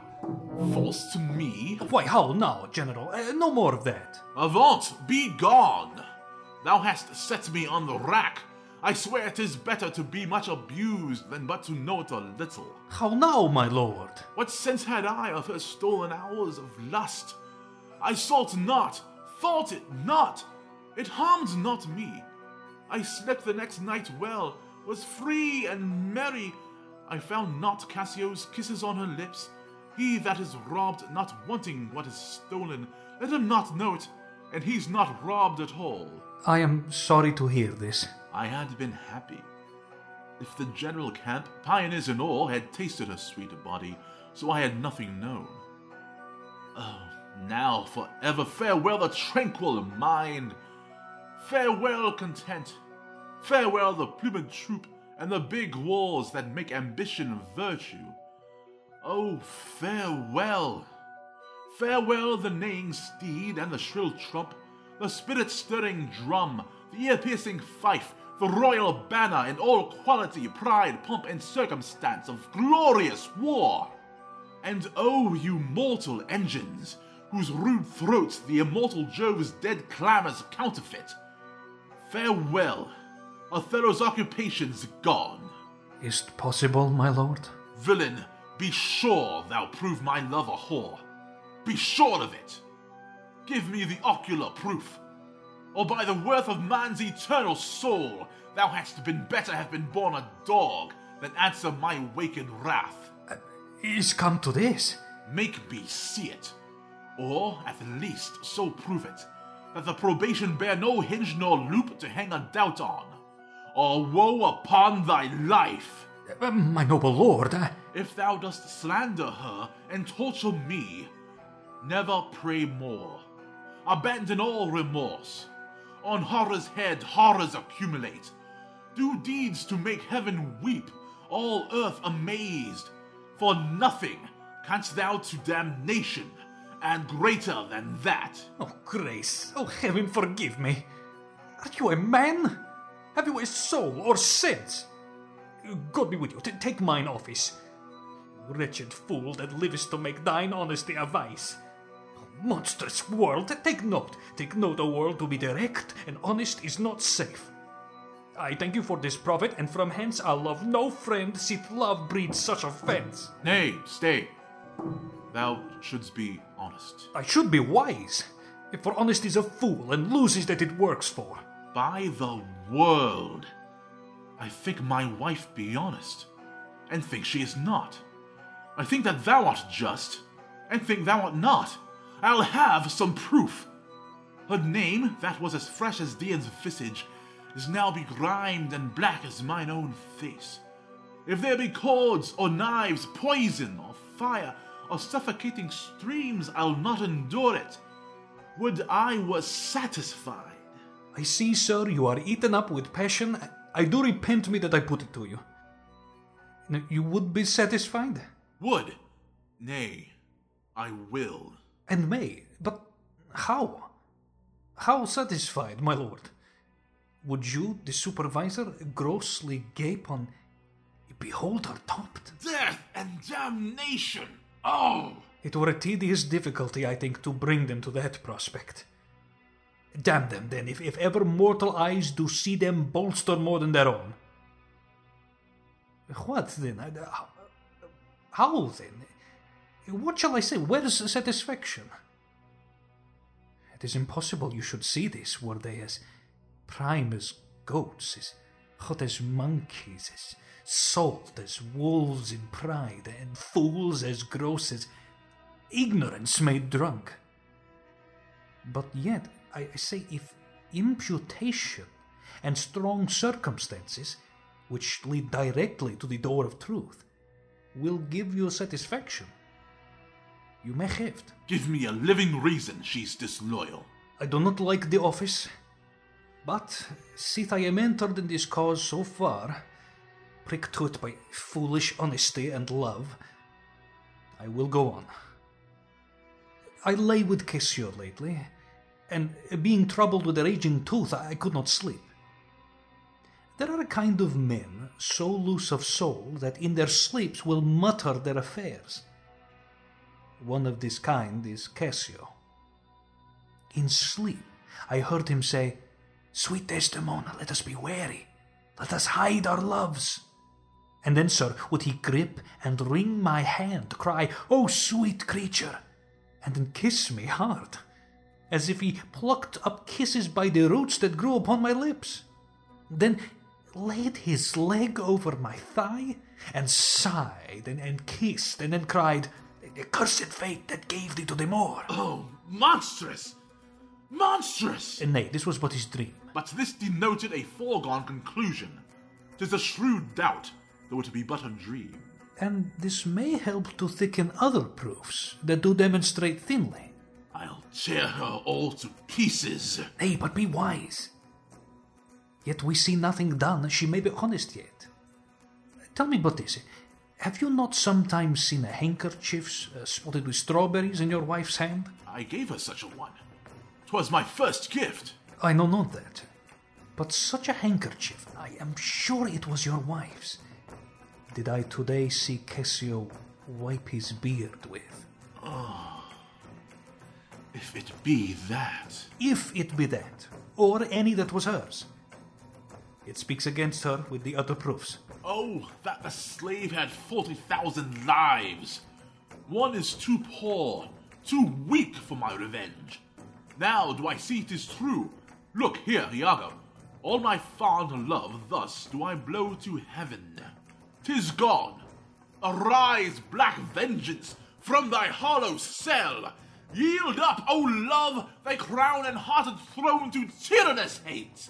Swell, bosom, with thy fraught, for 'tis of aspects tongues. Yet be content. Blood! Blood! Blood! Patience, I say. Your mind perhaps may change. Never, Iago. Like to the Pontic Sea, whose icy current and compulsive course ne'er feels retiring ebb, but keeps due on to the Propontic and the Hellespont, even so my bloody thoughts, with violent pace, shall ne'er look back, ne'er ebb to humble love, till that a capable and wide revenge swallow them up. Now, by yond marble heaven, in the due reverence of a sacred vow, I here engage my words. Do not rise yet. Witness, you ever-burning lights above, you elements that clip us round about, witness that here Iago doth give up the execution of his wit, hands, heart to wronged Othello's service. Let him command, and to obey shall be in remorse what bloody business ever. I greet thy love, not with vain thanks, but with acceptance bounteous, and will upon the instant put thee to it. Within these 3 days, let me hear thee say that Cassio's not alive. My friend is dead. 'Tis done at your request. But let her live. Damn her, lewd minx. Oh, damn her. Come, go with me apart. I will withdraw, to furnish me with some swift means of death for the fair devil. Now art thou my lieutenant. I am your own forever.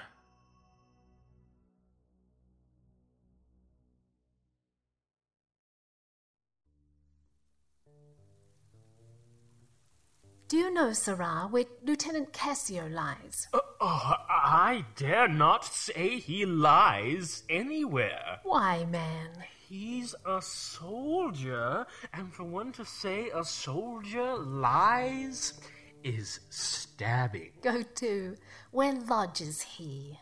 To tell you where he lodges is to tell you where I lie. Can anything be made of this? I know not where he lodges, and for me to devise a lodging and say he lies here or he lies there were to lie in mine own throat. Can you inquire him out and be edified by report? I will catechize the world for him. That is, make questions and by them answer. Seek him, bid him come hither. Tell him I have moved my lord on his behalf, and hope all will be well. To do this is within the compass of man's wit, and therefore I will attempt the doing it. Where should I lose that handkerchief, Amelia? I know not, madam. Believe me, I had rather lost my purse full of crucidos, and but my noble Moor is true of mind, and made of no such baseness as jealous creatures are. It were enough to put him to ill thinking. Is he not jealous? Who, he? I think the sun where he was born drew all such humours from him. Look where he comes. I will not leave him now till Cassio be called to him. How is't with you, my lord? Well, my good lady. Oh, hardness to dissemble. How do you, Desdemona? Well, my good lord. Give me your hand. This hand is moist, my lady. It yet hath felt no age, nor known no sorrow. This argues fruitfulness and liberal heart. Hot, hot and moist. This hand of yours requires a sequester from liberty. fasting and prayer, much castigation, exercise devout. For here's a young and sweating devil here that commonly rebels. 'Tis a good hand, a frank one, You may indeed say so, for 'twas that hand that gave away my heart. a liberal hand. The hearts of old gave hands, but our new heraldry is hands, not hearts. I cannot speak of this. Come now, your promise. What promise, Chuck? I have sent to bid Cassio come speak with you. I have assault, and sorry room offends me. Lend me thy handkerchief, Here, my lord. that which I gave you. I have it not about me. Not? No, indeed, my lord. That is a fault. That handkerchief did an Egyptian to my mother give. She was a charmer, and could almost read the thoughts of people. She told her, while she kept it, 'twould make her amiable and subdue my father entirely to her love. But if she lost it, or made gift of it, my father's eye should hold her loathed, and his spirits should hunt after new fancies. She, dying, gave it to me, and bid me, when my fate would have me wive, to give it her. I did so, and take heed on't. Make it a darling like your precious eye. To lose or give it away was such a perdition as nothing else could match. Is possible? 'Tis true. There's magic in the web of it. A sibyl that had numbered in the world the sun to course 200 compasses. In her prophetic fury sowed the work. The worms were hollowed that did breed the silk, and it was dyed in mummy which the skilful conserved of maidens' hearts. Indeed, is true. Most veritable. Therefore, look to it well. Then would to God that I had never seen it. Ha! Wherefore? Why do you speak so startlingly and rash? Is't lost? Is't gone? Speak! Is it out of the way? Heaven bless us! Say you? It is not lost. But what and if it were? How? I say, it is not lost. Fetched. Let me see it. Why, so I can, sir. But I will not now. This is a trick to put me from my suit. Pray you, let Cassio be received again. Fetch me the handkerchief. My mind misgives. Come, come. You'll never meet a more sufficient man. A handkerchief. I pray, talk me of Cassio. A handkerchief. The man that all his time hath founded his good fortunes on your love, shared dangers with you. A handkerchief. In sooth, you are to blame. Away!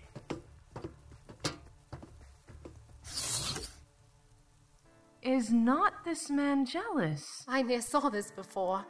Sure there's some wonder in this handkerchief. I am most unhappy in the loss of it. 'Tis not a year or two shows us a man. They are all but stomachs, and we all but food. To eat us hungrily, and when they are full, they belch us. Bleh. Look you, Cassio and my husband. There is no other way. She must do it. And lo, the happiness. Go and importune her. How now, good Cassio? What's the news with you?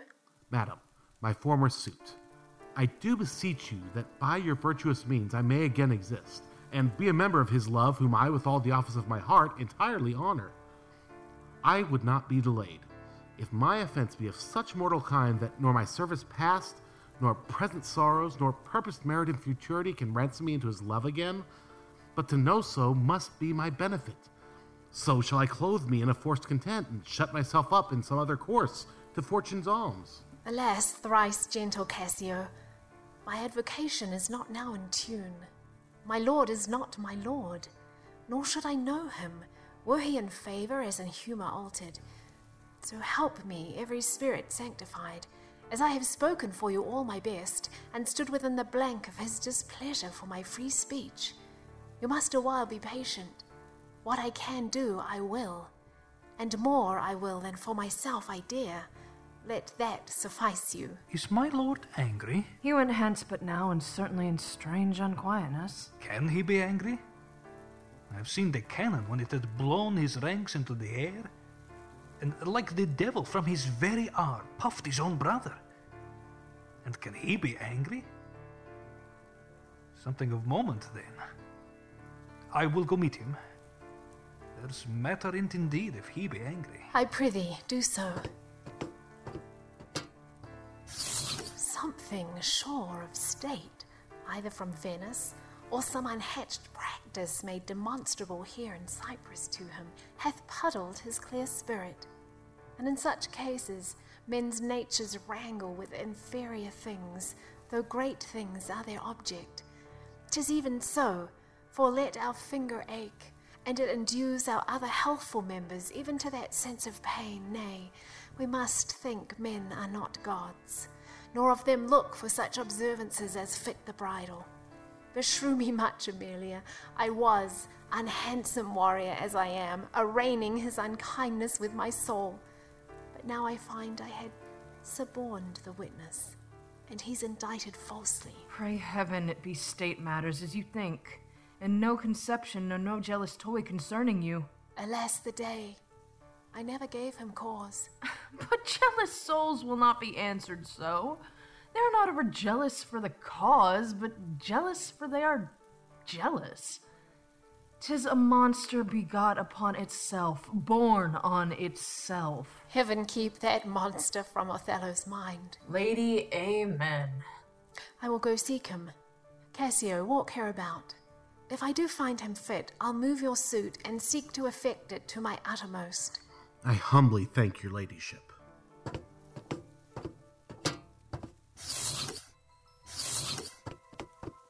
Save you, friend Cassio. What make you from home? How is it with you, my most fair Bianca? If faith, sweet love, I was coming to your house. And I was going to your lodging, Cassio. What? Keep a week away? 7 days and nights?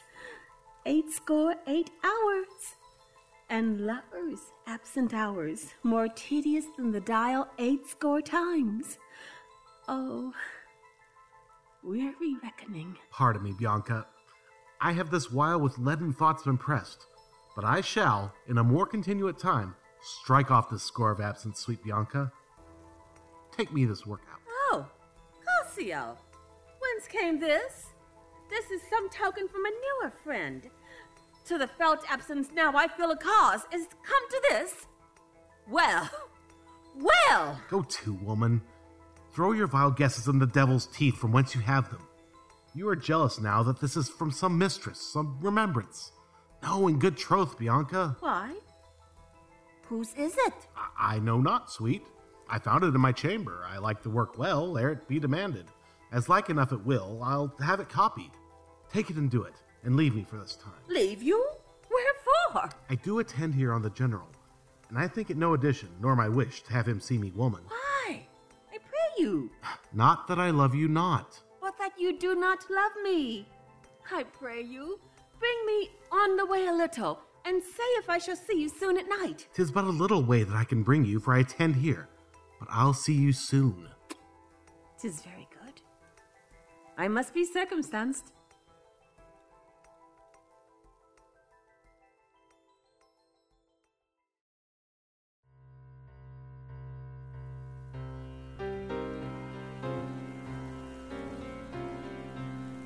Will you think so? Think so, Iago? What, to kiss in private? An unauthorized kiss. Or to be naked with her friend in bed an hour or more, not meaning any harm? Naked in bed, Iago, and not mean harm. It is hypocrisy against the devil. They that mean virtuously and yet do so, the devil their virtue tempts, and they tempt heaven. So they do nothing, 'tis a venial slip. But if I give my wife a handkerchief, what then? Why then 'tis hers, my lord. And being hers, she may, I think, bestow it on any man. She is protective of her honor too. May she give that? Her honor is an essence that's not seen. They have it very often, have it not. But for the handkerchief... By heaven, I would most gladly have forgot it. Thou saidst, it comes o'er my memory, as doth the raven or the infected house, boding to all, he had my handkerchief. Aye, what of that? That's not so good now. What if I said I had seen him do you wrong?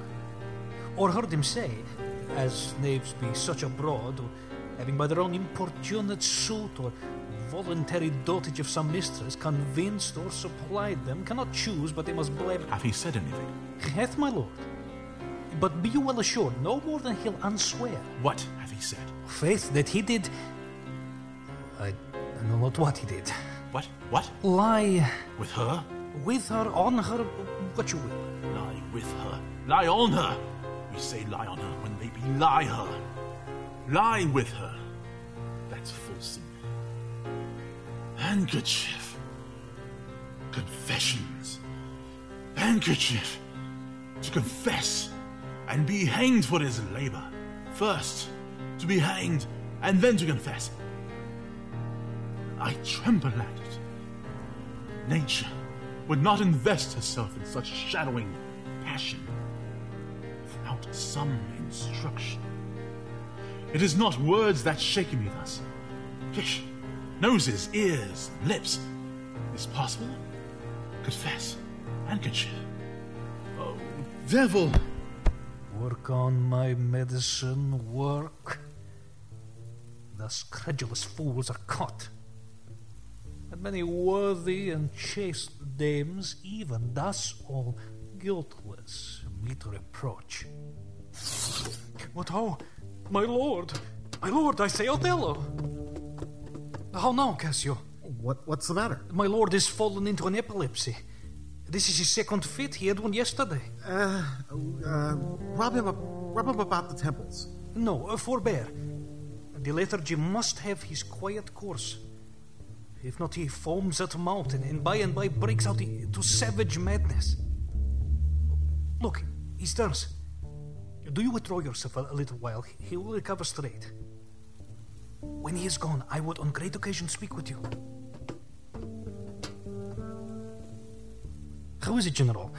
Have you not hurt your head? Dost thou mock me? I mock you? No, by heaven. Would you would bear your fortune like a man? The hoarded man's a monster and a beast. There's many a beast then in a populous city, and many a civil monster. Did he confess it? Good sir, be a man. Think every bearded fellow that's but yoked may draw with you. There's millions now alive that nightly lie in those improper beds which they dare swear peculiar. Your case is better. 'Tis the spite of hell, the fiend's arch mock, to lip a wanton in a secure couch, and to suppose her chaste. No, let me know. Knowing what I am, I know what she shall be. Oh, thou art wise. 'Tis certain. Stand you a while apart. Confine yourself but in a patient list. Whilst you were here overwhelmed with your grief, a passion most unsuiting such a man, Cassio came hither. I shifted him away and laid good excuse upon your ecstasy, bade him anon return and here speak with me, the which he promised. Do but encave yourself, and mark the fleers, the jibes, and notable scorns that dwell in every region of his face. For I will make him tell the tale anew, where, how oft, how long, and when he hath, and is again to cope your wife. I say, but mark his gesture. Marry, patience. For I shall say you are all in all in spleen and nothing of a man. Dost thou hear, Iago? I will be found most cunning in my patience. But, dost thou hear? Most bloody. That's not amiss, but yet keep time in all. Will you withdraw? Now will I question Cassio of Bianca, a housewife that by selling her desires buys herself bread and clothes. It is a creature that dotes on Cassio, and 'tis this trumpet's plague to beguile many and be beguiled by one. He, when he hears of her, cannot refrain from the excess of laughter. Here he comes. As he shall smile, Othello shall go mad, and his unbookish jealousy must construe poor Cassio's smiles, gestures, and light behavior quite in the wrong. How do you know, Lieutenant? The worser that you give me the addition whose want even kills me. Ply Desdemona well, and you are sure of it. Now, if this suit lay in Bianca's power, how quickly should you speed? Alas, poor Cato. Look how he laughs already. I never knew woman love man so. Alas, poor rogue. I think, of faith, she loves me. Now he denies it faintly and laughs it out. Do you hear, Cassio? Now he importunes him to tell it all. Go to. Well said. Well said. She gives it out that you shall marry her. Do you intend it? Do you triumph, Roman? Do you triumph? I marry her? What, a customer? Prithee, bear me some charity to my wit. Do not think it's so unwholesome. So. They laugh that win. Faith, the cry goes that you shall marry her. Prithee, say true. I am a very villain else. Have you scored me? Well. Oh, this is the monkey's own giving out. She is persuaded I will marry her out of her own love and flattery, not out of my promise. Iago beckons me. Now he begins the story. She was here even now. She haunts me in every place. I was the other day talking on the sea bank with certain Venetians, and thither comes the bauble, and by this hand she falls me thus about the neck. Crying, oh dear Cassio, as it were. His gesture imports it. So hangs and lolls and weeps upon me, so hails and pulls me. Now he tells how she plucked him to my chamber. Oh, I see that nose of yours, but not that dog I shall throw it to. Well, I must leave her company. Before me, look where she comes. Oh, 'tis another fit you. Marry a perfumed one. What do you mean by this haunting of me? Let the devil and his dam haunt you. What did you mean by that same handkerchief you gave me even now? I was a fine fool to take it. I must take out the work, a likely piece of work, that you should find it in your chamber and not know who left it there. This is some minx's token, and I must take out the work. There! Give it to your hobby horse, wheresoever you had it. I'll take out no work on it. How now, my sweet Bianca? How now? How now? By heaven, that should be my handkerchief. And you come to supper tonight, you may? And you will not? Come when you're next prepared for. After her, after her. Faith, I must. She'll rail in the street else. Will you sup there? Yes, I intend so. Well, I may chance to see you, for I would very fain speak with you. Prithee come, will you? Huh? Go to. Say no more. How shall I murder him, Iago? Did you perceive how he laughed at his vice? Oh, Iago. And did you see the handkerchief? Was that mine? Yours, by this hand. And to see how he prizes the foolish woman, your wife. She gave it him, and he had given it his whore. I would have him 9 years a killing. A fine woman. A fair woman, a sweet woman. Nay, you must forget that. I let her rot and perish and be damned tonight, or she shall not live. No, my heart is turned to stone. I strike it, and it hurts my hand. Oh, the world hath not a sweeter creature. She might lie by an emperor's side and command him tasks. Nay, that's not your way. Hang her. I do but say what she is. So delicate with her needle, an admirable musician. Oh, she will sing the savageness out of a bear. Of so high and plenteous wit and invention. She's the worse for all this. Oh, 1,000 times.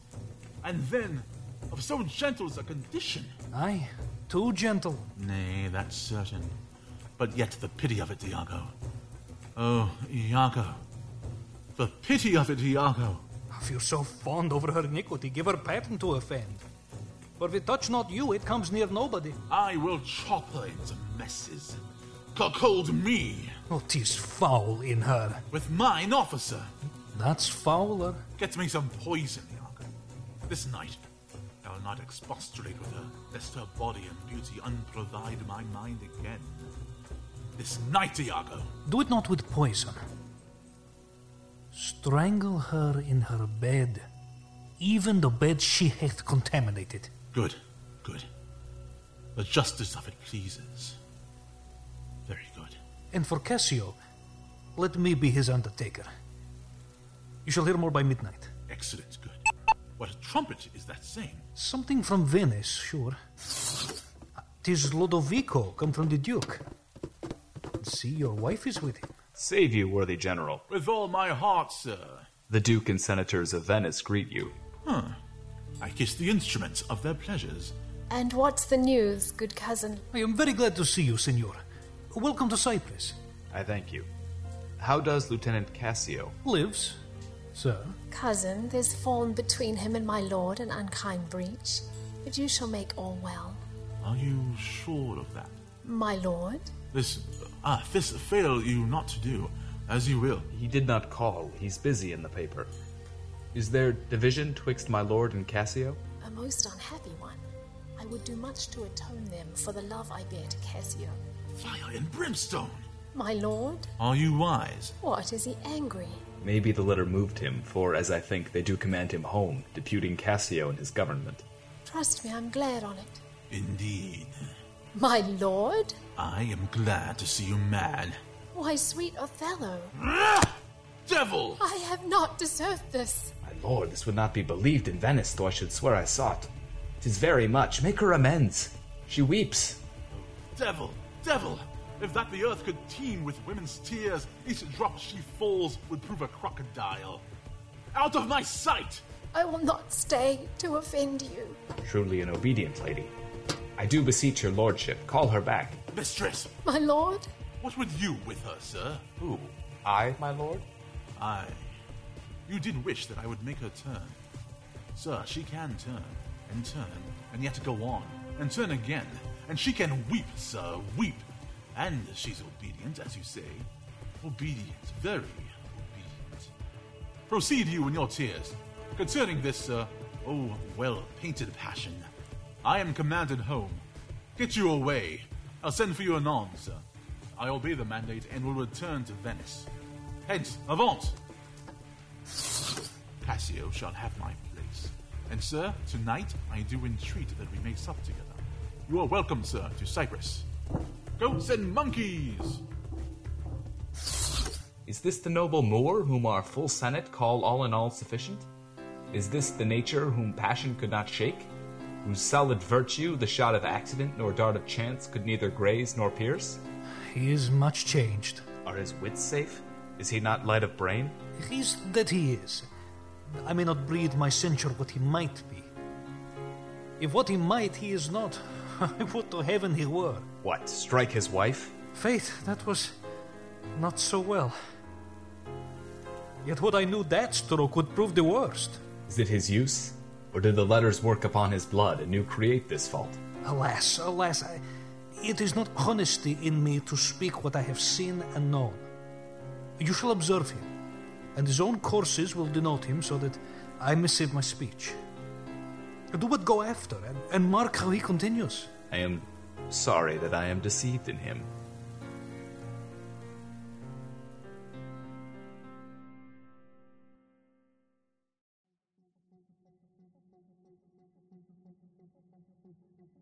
You have seen nothing, then? Nor ever heard, nor ever did suspect. Yes, you have seen Cassio and she together. But then I saw no harm, and then I heard each syllable that breath made up between them. What, did they never whisper? Never, my lord.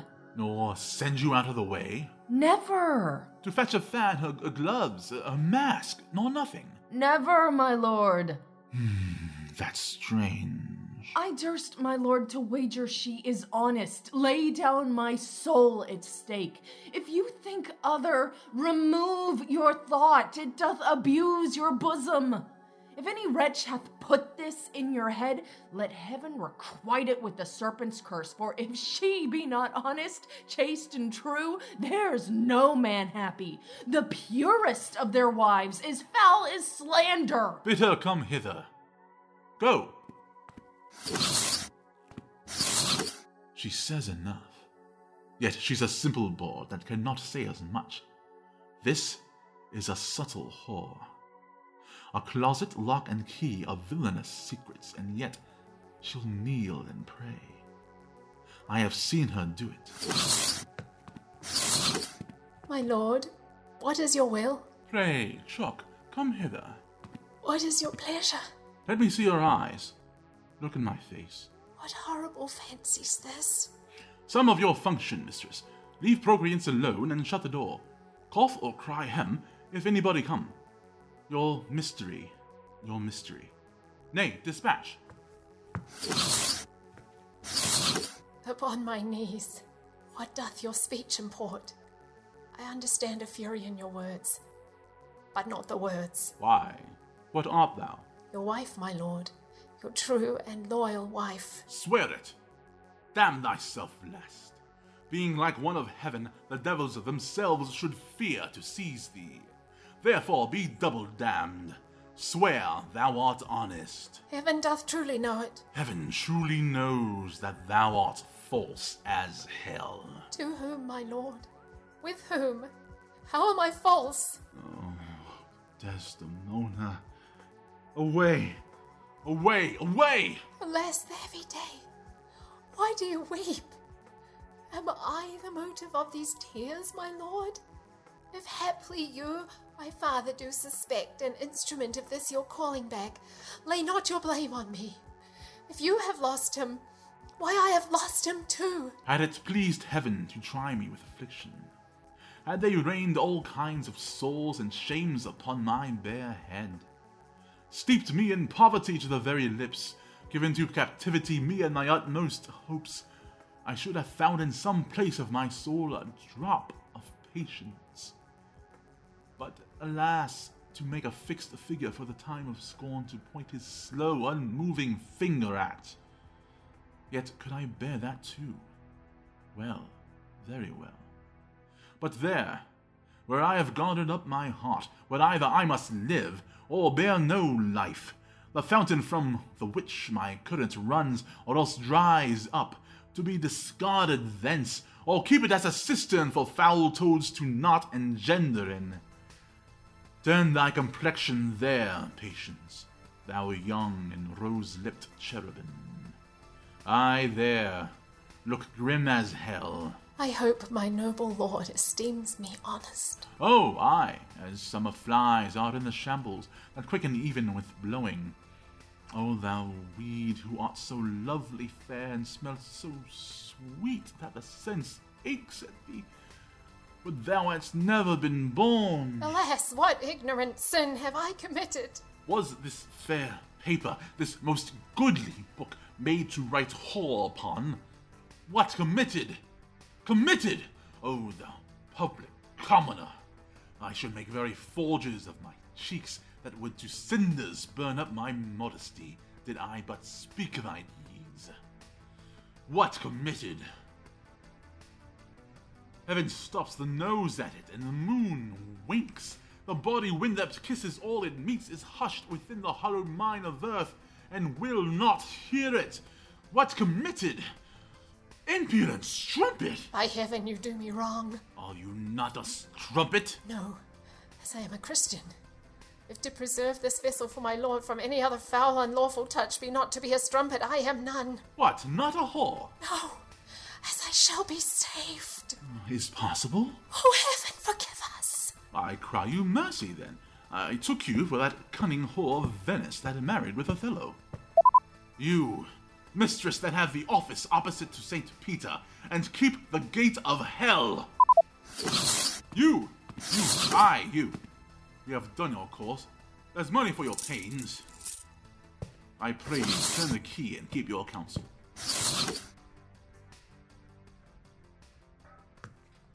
Alas, what does this gentleman conceive? How do you, madam, how do you, my good lady? Faith, half asleep. Good madam, what's the matter with my lord? With who? Why, with my lord, madam. Who is thy lord? He that is yours, sweet lady. I have none.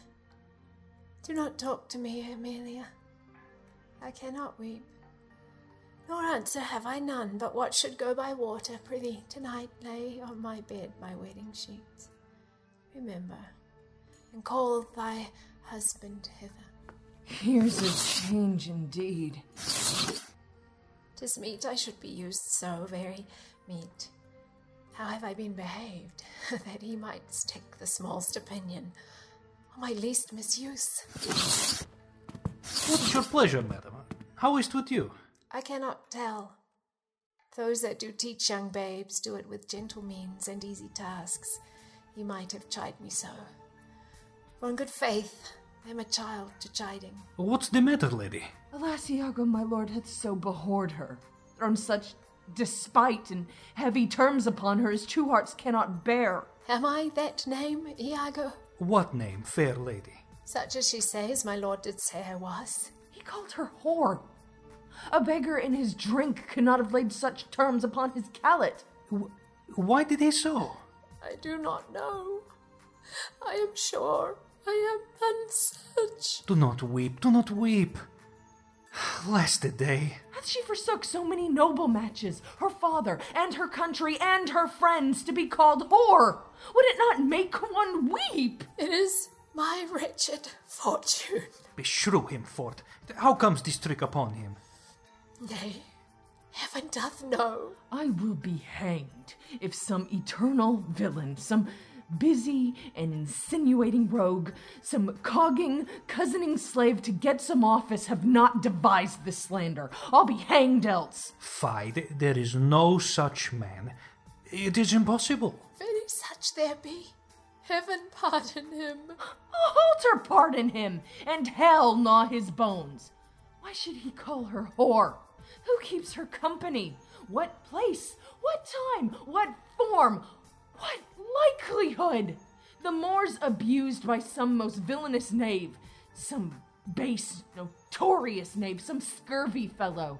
Oh, heaven, that such companions thou'st unfold and put in every honest hand a whip to lash the rascals naked through the world, even from the east to the west. Speak within door. Oh, fie upon them.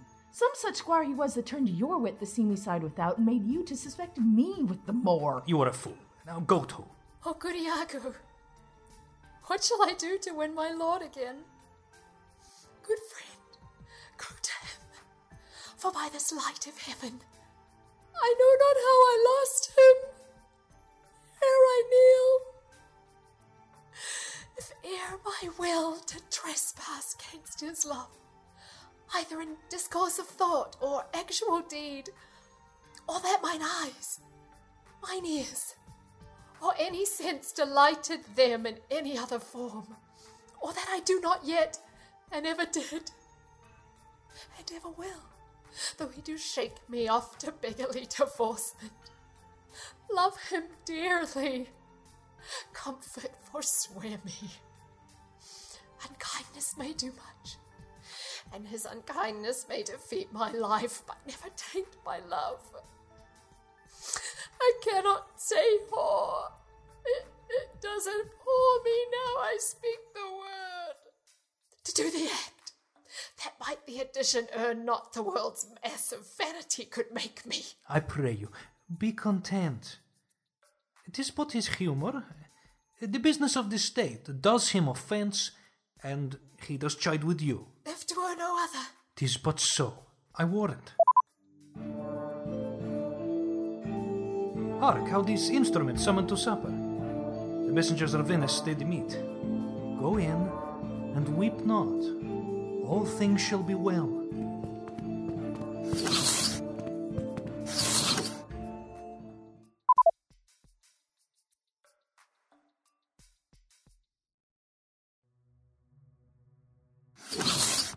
How now, Rodrigo? I do not find that thou dealest justly with me. What on the contrary? Every day thou dartest me with some device, Iago, and rather, as it seems to me now, keepest from me all the conveniency than suppliest me with the least advantage of hope.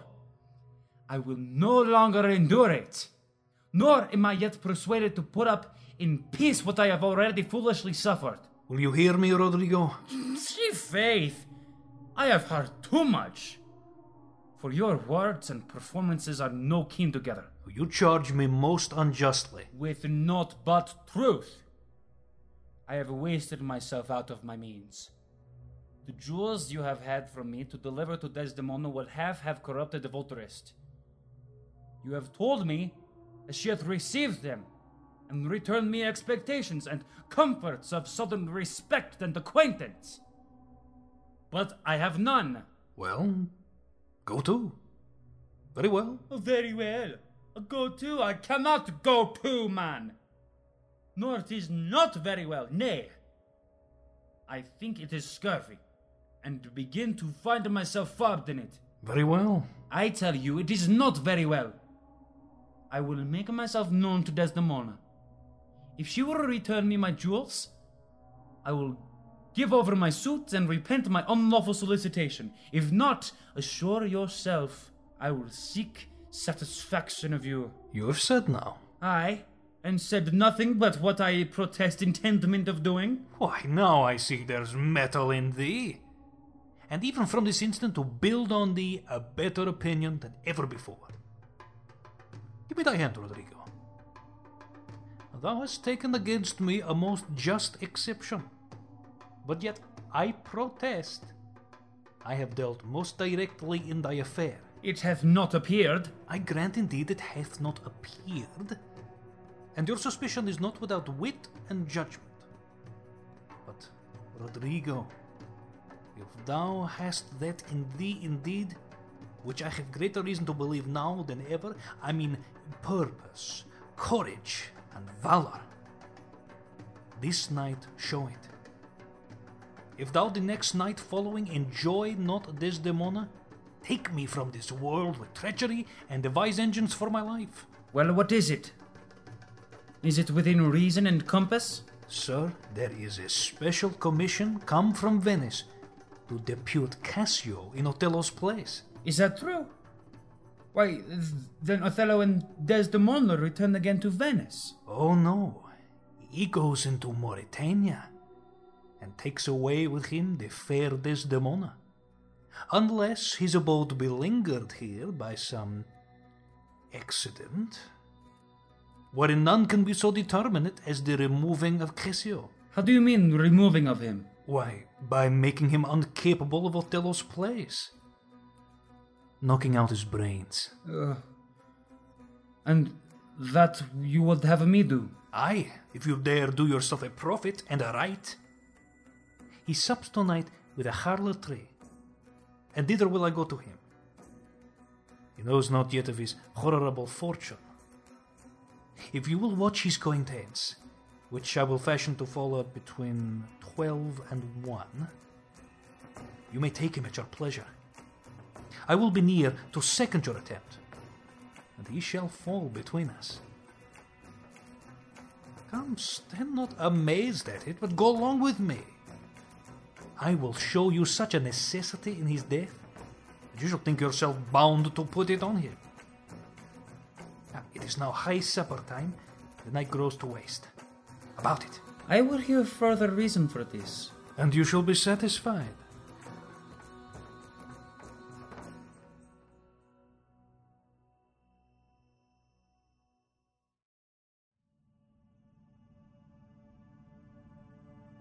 I do beseech you, sir, trouble yourself no further. Oh, pardon me, it will do me good to walk. Madam, good night. I humbly thank your ladyship. Your honor is most welcome. Will you walk, sir? Oh, Desdemona. My lord? Get you to bed on the instant. I will be returned forthwith. Dismiss your attendant there. Look it be done. I will, my lord.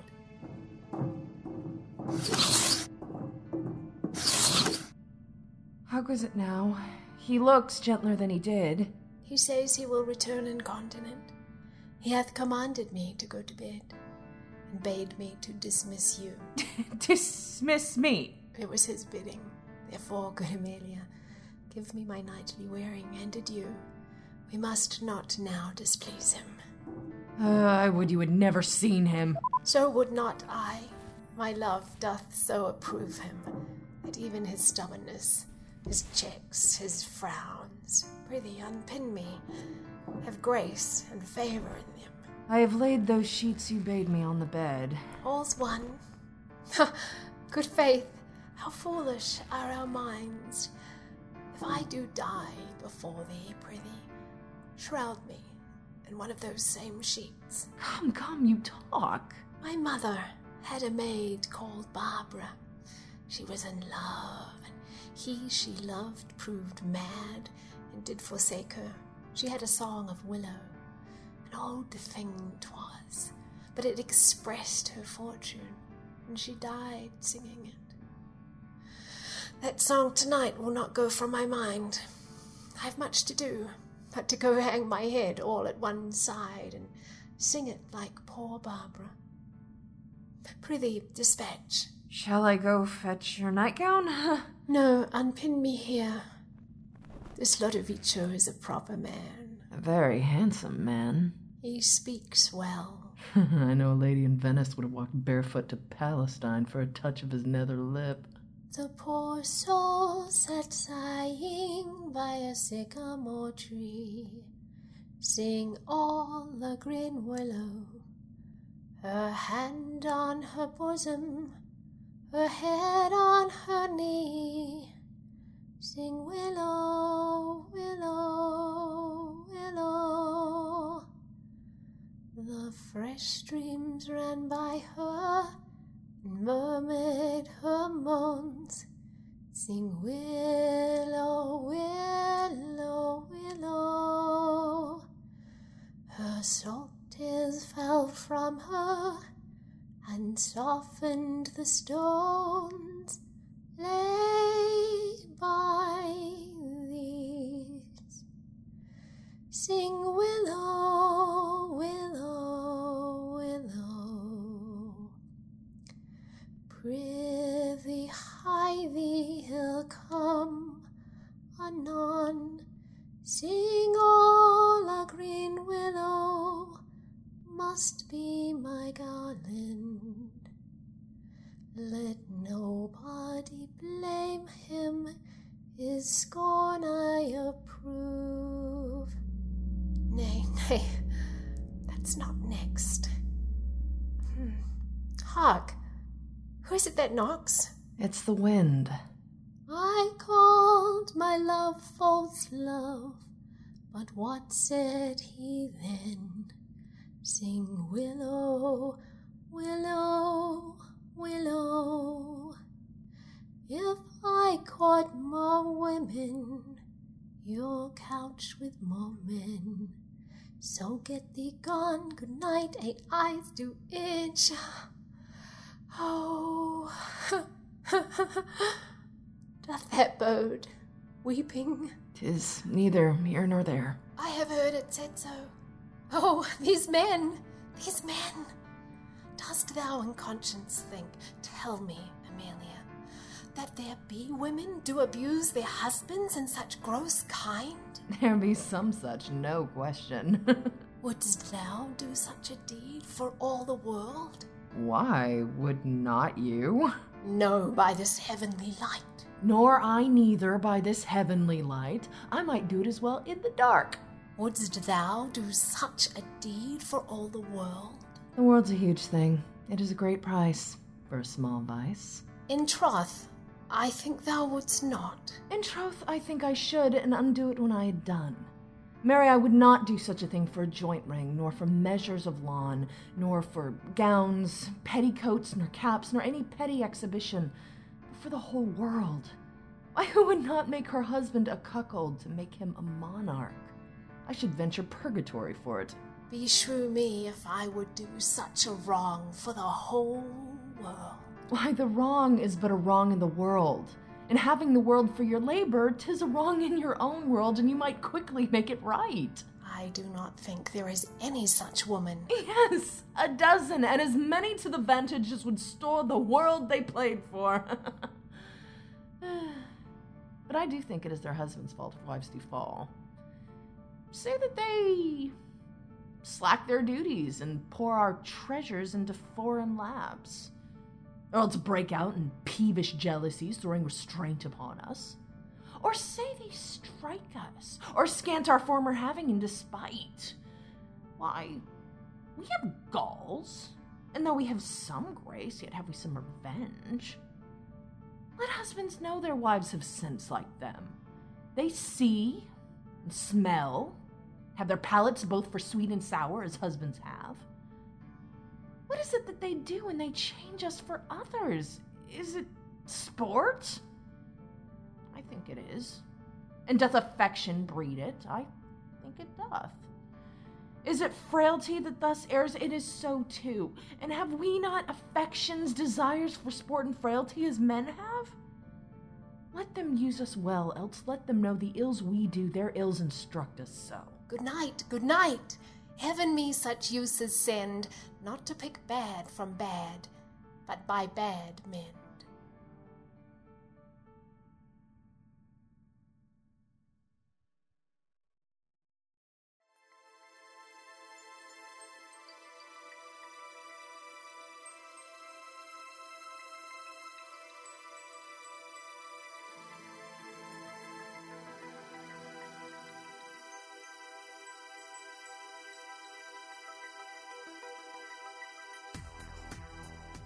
Here, stand behind this bulk. Straight will he come. Where thy good rapier bear, put it home. Quick, quick. Fear nothing. I'll be at thy elbow. It makes us or it mars us. Think on that, and fixed most form thy resolution. Be near at hand. I may miscarry in it. Here, at thy hand. Be bold, and take thy stand.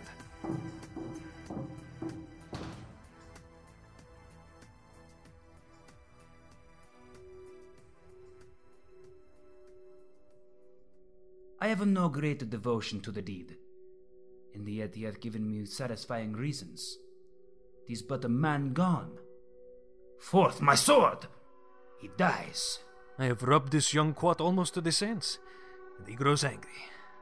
Now, whether he kill Cassio or Cassio him, or each to kill the other, every way makes my gain. If Rodrigo, he calls me to a restitution large of gold and jewels that I bobbed from him as gifts to Desdemona. It must not be. If Cassio do remain, he hath a daily beauty in his life that makes me ugly. And besides, the Moor may unfold me to him. There stand I in much peril. No, he must die. But so, I hear him coming. I know his gait. 'Tis he, villain! Thou diest.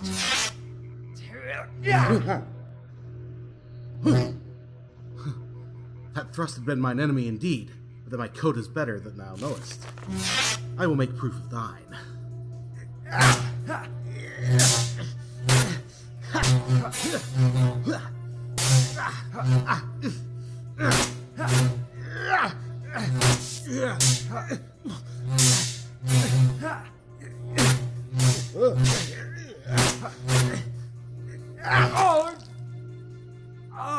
I am slain.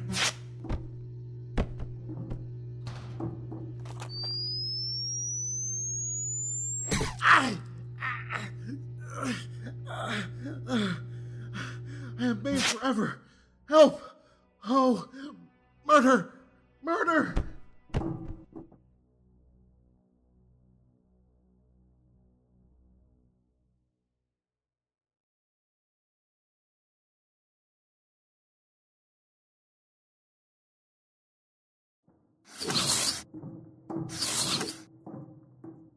The voice of Cassio. Iago keeps his word. A villain. That I am. It is even so. Oh, help! Help, ho! A light! A surgeon! 'Tis he, O brave Iago, honest and just, that hast such noble sense of thy friend's wrong. Thou teachest me. Minion, your dear lies dead, and your unblessed fate hies. Strumpet, I come. Forth of my heart those charms, thine eyes are blotted. Thy bed, lust-stained, shall with lust's blood be spotted. What? Oh, no watch? No passage? Murder! Murder! 'Tis some mischance. The cry is very direful. Oh, help! Hark! Oh, a wretched villain! 2 or 3 grown. It is a heavy night. These may be counterfeits. Let's think unsafe to come into the cry without more help. Oh, nobody come. Then, shall I bleed to death? Hark! Here's one comes in his shirt, with light and weapons. Who's there? Whose noise is this that one's on murder? We do not know. Did not you hear a cry? Here! For heaven's sake, help me! What's the matter? This is Othello's ancient, as I take it. The same indeed. A very valiant fellow. What are you here that cry so grievously? Iago! Oh, I am spoiled! Undone by villains! Give me some help! Oh, me, Lieutenant. What villains have done this? I think that one of them is hereabout and cannot make away. Treacherous villains! What are you there? Come in and give some help. Oh, help me! Here! That's one of them. Murderous slave, oh villain!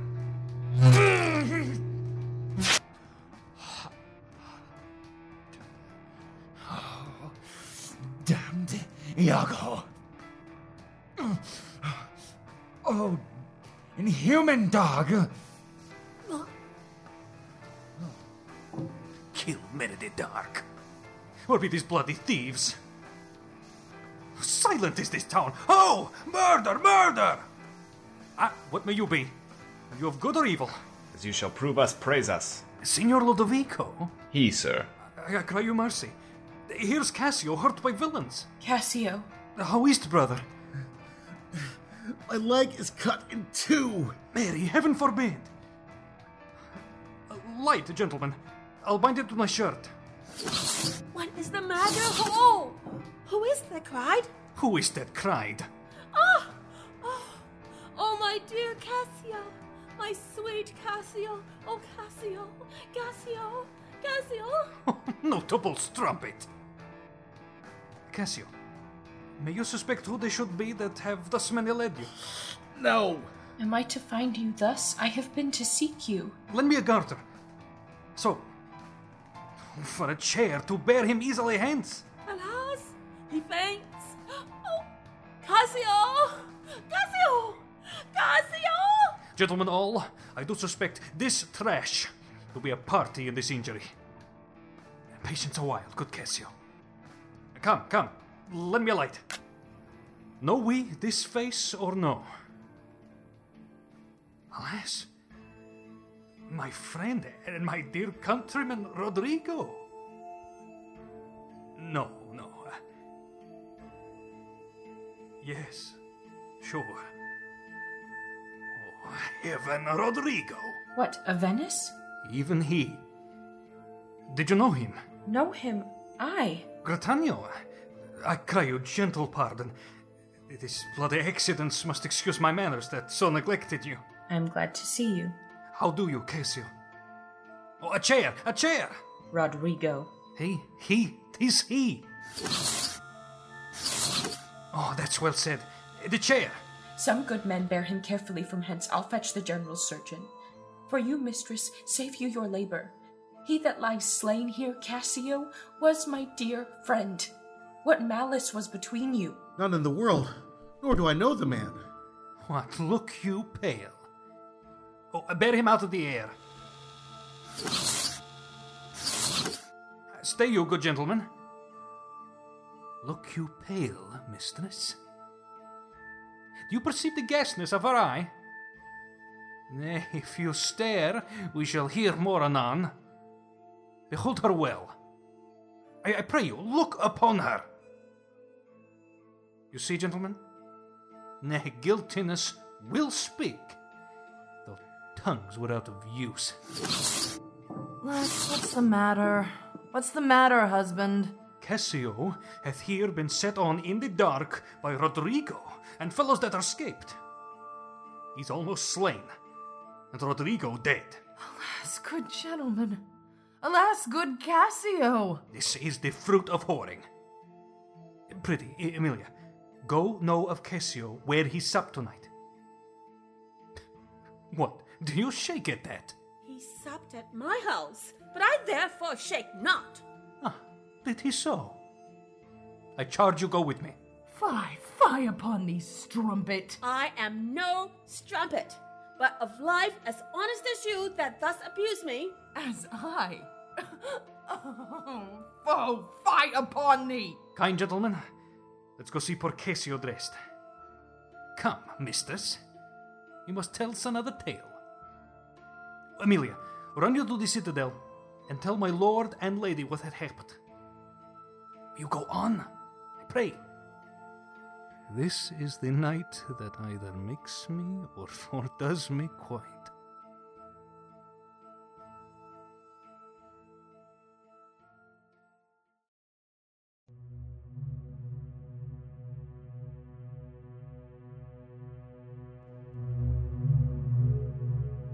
It is the cause. It is the cause, my soul. Let me not name it to you, you chaste stars. It is the cause.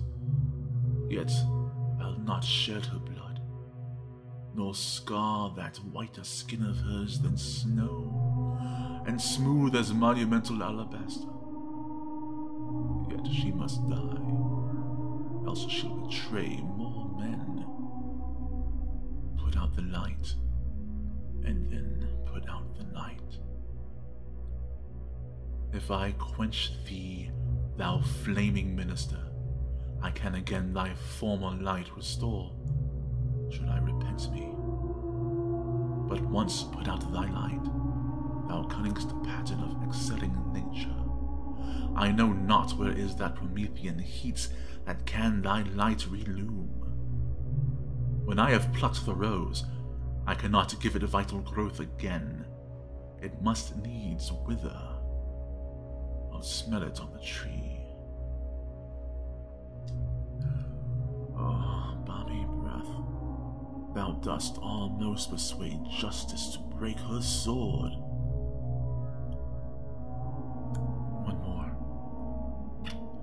One more. Be thus when thou art dead, and I will kill thee and love thee after. One more, and this is the last. So sweet was ne'er so fatal. I must weep, but they are cruel tears. This sorrow's heavenly, it strikes when it doth love. She waits. Who's there? Othello? Aye, Desdemona. When you come to bed, my lord. Have you prayed tonight, Desdemona? Aye, my lord. If you bethink yourself of any crime unreconciled as yet to heaven and grace, solicit for it straight. Alas, my lord, what do you mean by that? Well, do it, and be brief. I will walk by. I would not kill thy unprepared spirit. No, heaven forfend, I would not kill thy soul. Talk you of killing? I do. Then heaven have mercy on me. Amen, with all my heart. If you say so, I hope you will not kill me. And yet I fear you, for you are fatal when your eyes roll so. Why I should fear I know not, since guiltiness I know not, but yet I fear. Think on thy sins. They are loves I bear to you. Aye, and for that thou diest. That death's unnatural that kills for loving. Alas, why gnaw you so your nether lip? Some bloody passion shakes your very frame. These are portents. But yet I hope they do not point on me. Peace and be still. I will so. What's the matter? That handkerchief which I so loved and gave thee, thou gavest to Cassio. No, by my life and soul, send for the man and ask him. Sweet soul, take heed of perjury. Thou art on thy deathbed. Aye, but not yet to die. Yes, presently. Therefore confess thee freely of thy sin. For to deny each article with oath cannot remove, nor choke the strong conception that I do groan withal. Thou art to die. Then Lord have mercy on me. me. I say, amen. And have you mercy too.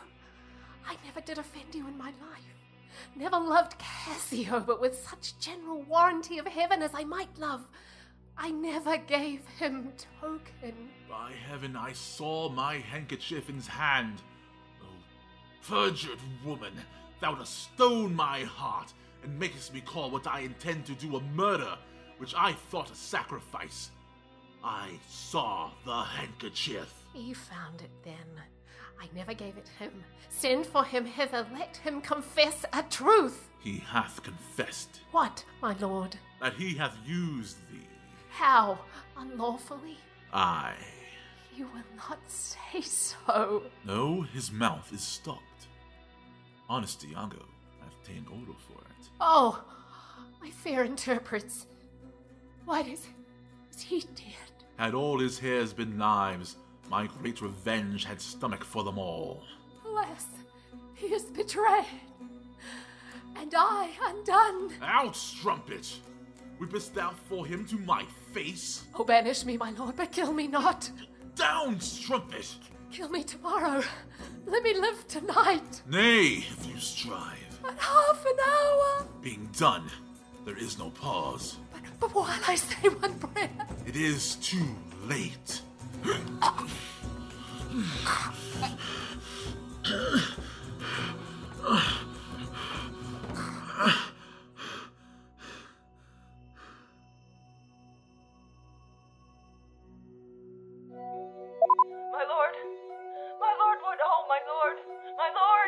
What noise is this?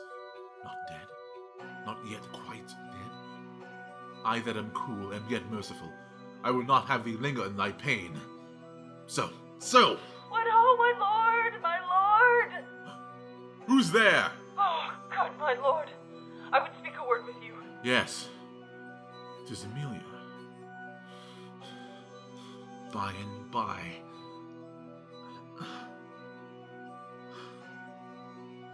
She's dead.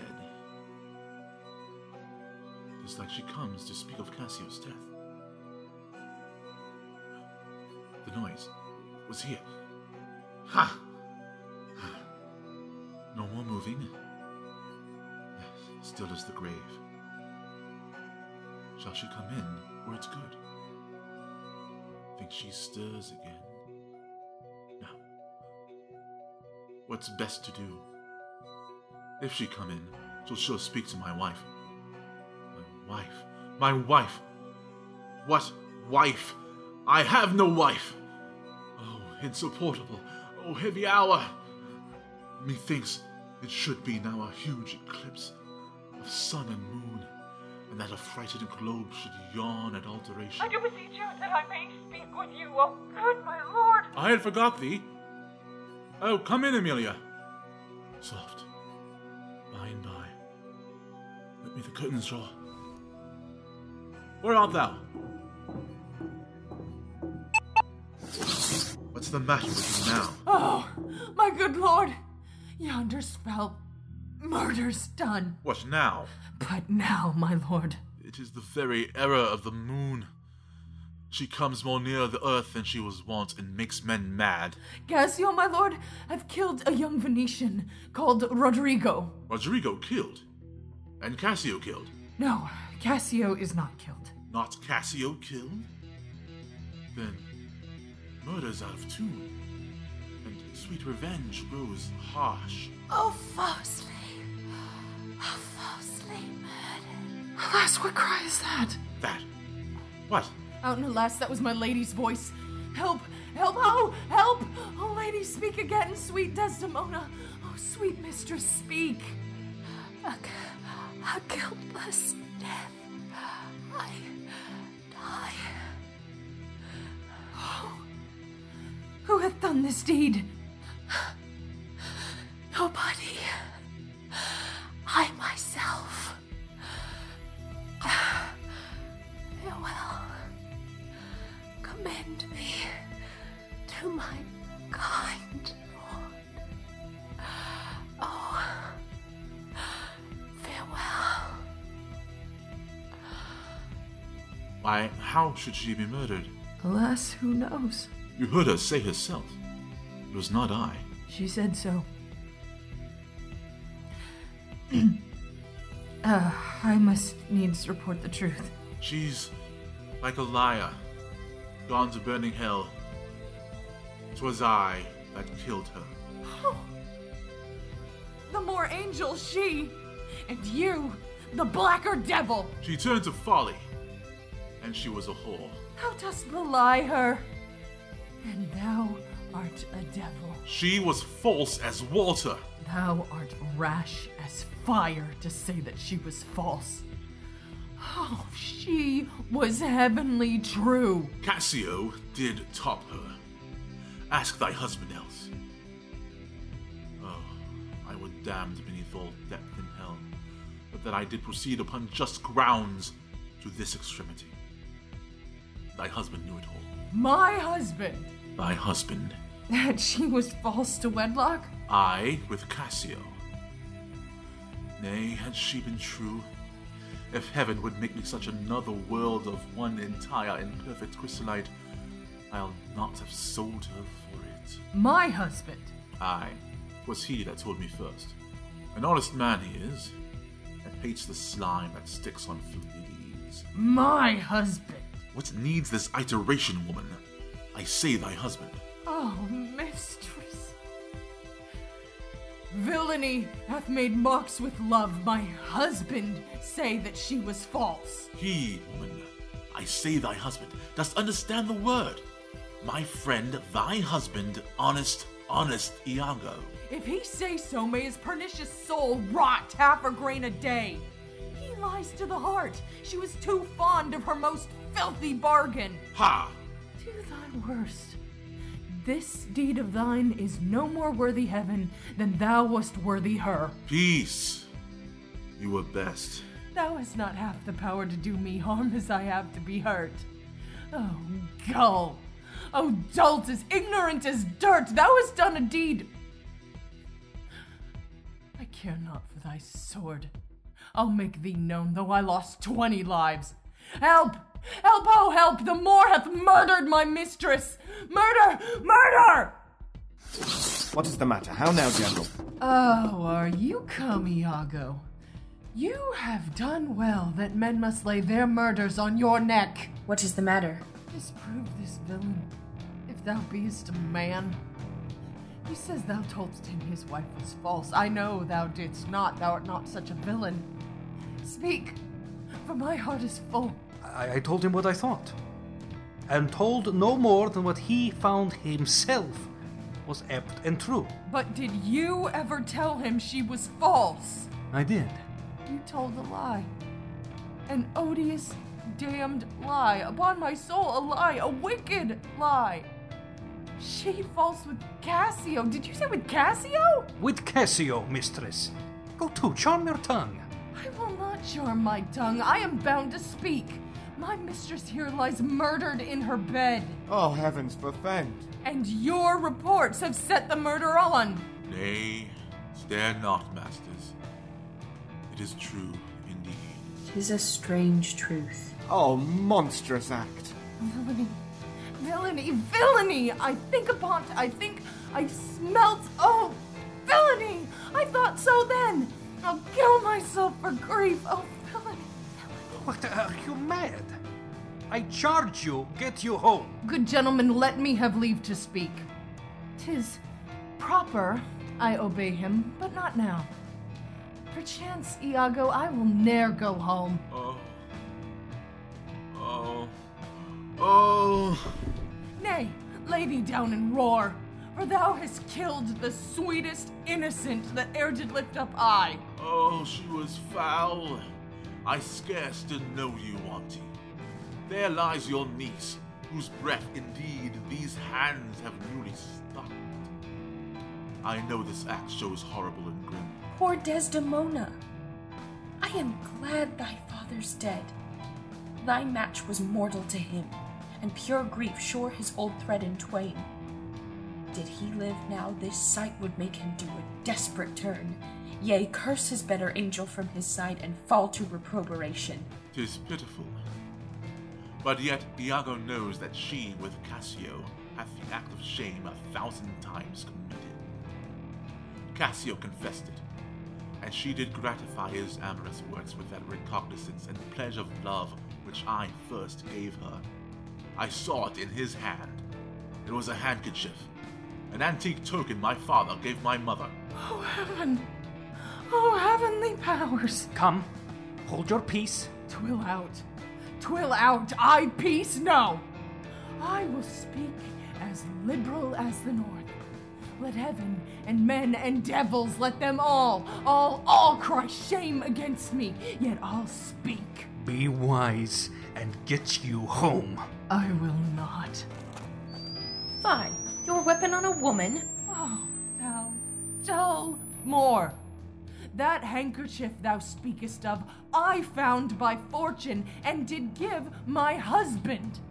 For often with a solemn earnestness more than indeed belonged to such a trifle, he begged of me to steal it. Villainous whore! She give it Cassio.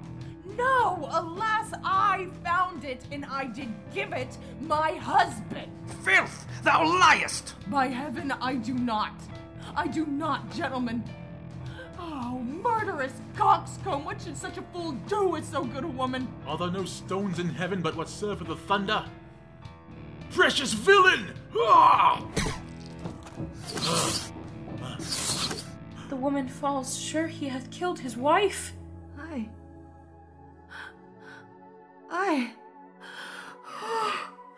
Lay me by my mistress's side. He's gone, but his wife's killed. 'Tis a notorious villain. Take you this weapon, which I have here recovered from the moor. Come, guard the door without, and let him not pass, but kill him rather. I'll after that same villain, for 'tis a damned slave. I am not valiant neither, but ever puny whipster gets my sword. But why should honor outlive honesty? Let it go all. What did thy song bode, lady? Hark, canst thou hear me? I will play the swan and die in music. Willow, willow, willow. Moor, she was chaste. She loved thee, cruel Moor. So come my soul to bliss as I speak true. I have another weapon in this chamber. It is a sword of Spain, the Icebrook's tempter. Here it is. Auntie, I must come forth. If thou attempt it, it will cost thee dear. Thou hast no weapon, and perforce must suffer. Look in upon me then, and speak with me. Or, naked as I am, I will assault thee. What is the matter?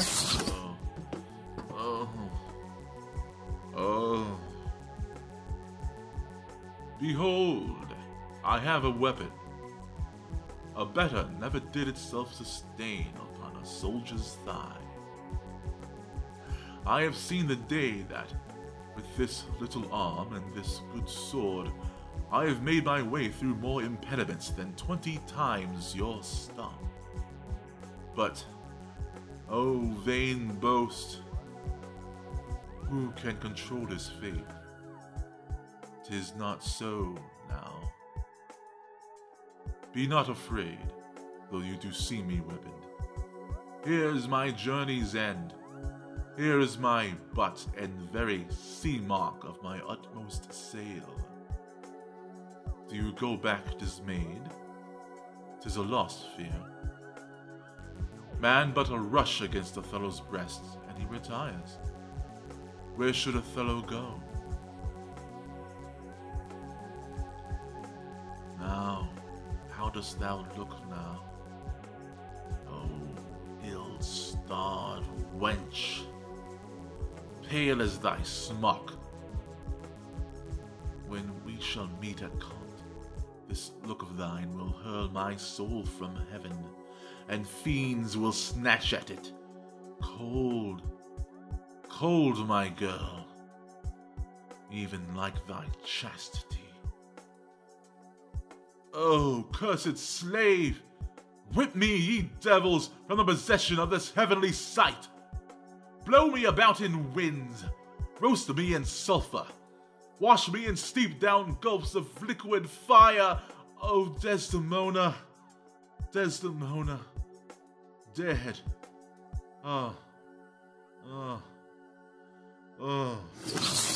Where is this rash and most unfortunate man?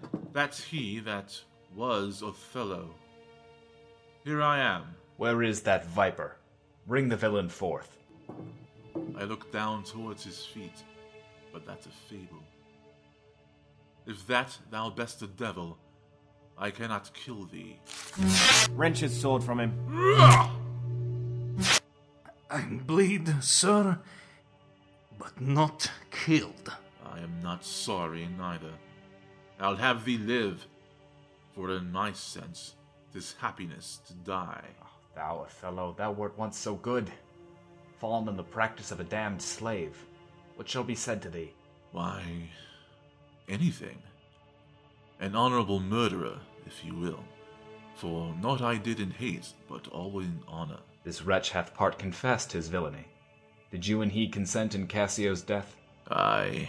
Dear General, I never gave you cause. I do believe it, and I ask your pardon. Will you, I pray, demand that demi-devil why he hath thus ensnared my soul and body? Demand me nothing. What you know, you know. From this time forth, I never will speak word. What, not to pray? Torments will ope your lips. Well, thou dost best. Sir, you shall understand what hath befallen, which, as I think, you know not. Here is a letter found in the pocket of the slain Roderigo, and here another. The one of them imports the death of Cassio to be undertook by Roderigo. Oh, villain! Most heathenish and most gross. Now here's another discontented paper, found in his pocket too, and this, it seems, Roderigo meant to have sent this damned villain. But that belike Iago in the interim came in and satisfied him. Oh, the pernicious caitiff! How came you, Cassio, by that handkerchief? That was my wife's. I found it in my chamber, and he himself confessed, but even now, that there he dropped it for a special purpose which wrought to his desire. Oh, fool. Fool. Fool! There is besides in Rodrigo's letter how he upbraids Iago, that he made him brave me upon the watch, whereon it came that I was cast. And even but now he spake, after long seeming dead. Iago heard him. Iago set him on. You must forsake this room and go with us. Your power and your command is taken off, and Cassio rules in Cyprus. For this slave, if there be any cunning cruelty that can torment him much and hold him long, it shall be his. You shall close prisoner rest, till that the nature of your fault be known to the Venetian state. Come, bring him away. Soft you. A word or two before you go. I have done the state some service, and they know it. No more of that. I pray you, in your letters, when you shall these unlucky deeds relate, speak of me as I am, nothing extenuate, nor set down aught in malice. Then must you speak of one that loved not wisely, but too well, of one not easily jealous, but being wrought perplexed in the extreme, of one whose hand, like the base Indian, threw a pearl away richer than all his tribe, of one whose subdued eyes, albeit unused to the melting mood, drop tears as fast as the Arabian trees their medicinal gum.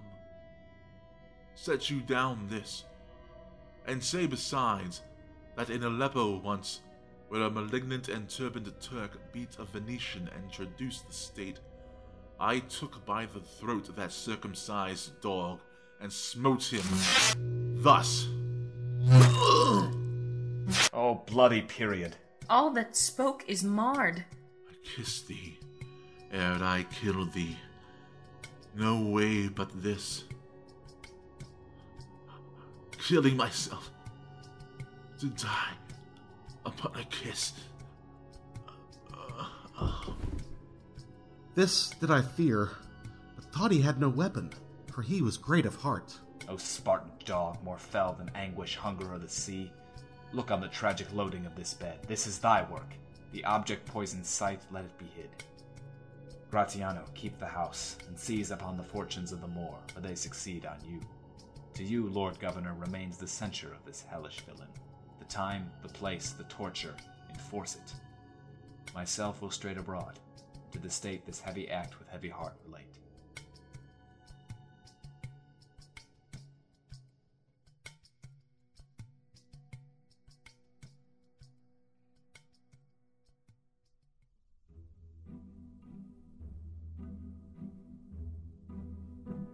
The Pendant Shakespeare, also known as the Wild Bill Variety Show.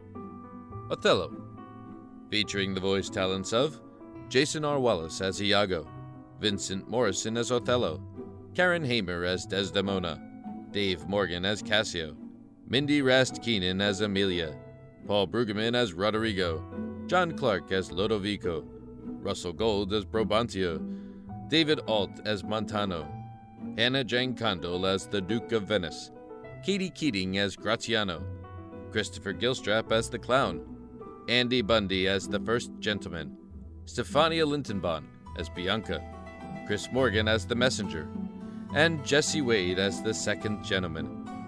Written by William Shakespeare.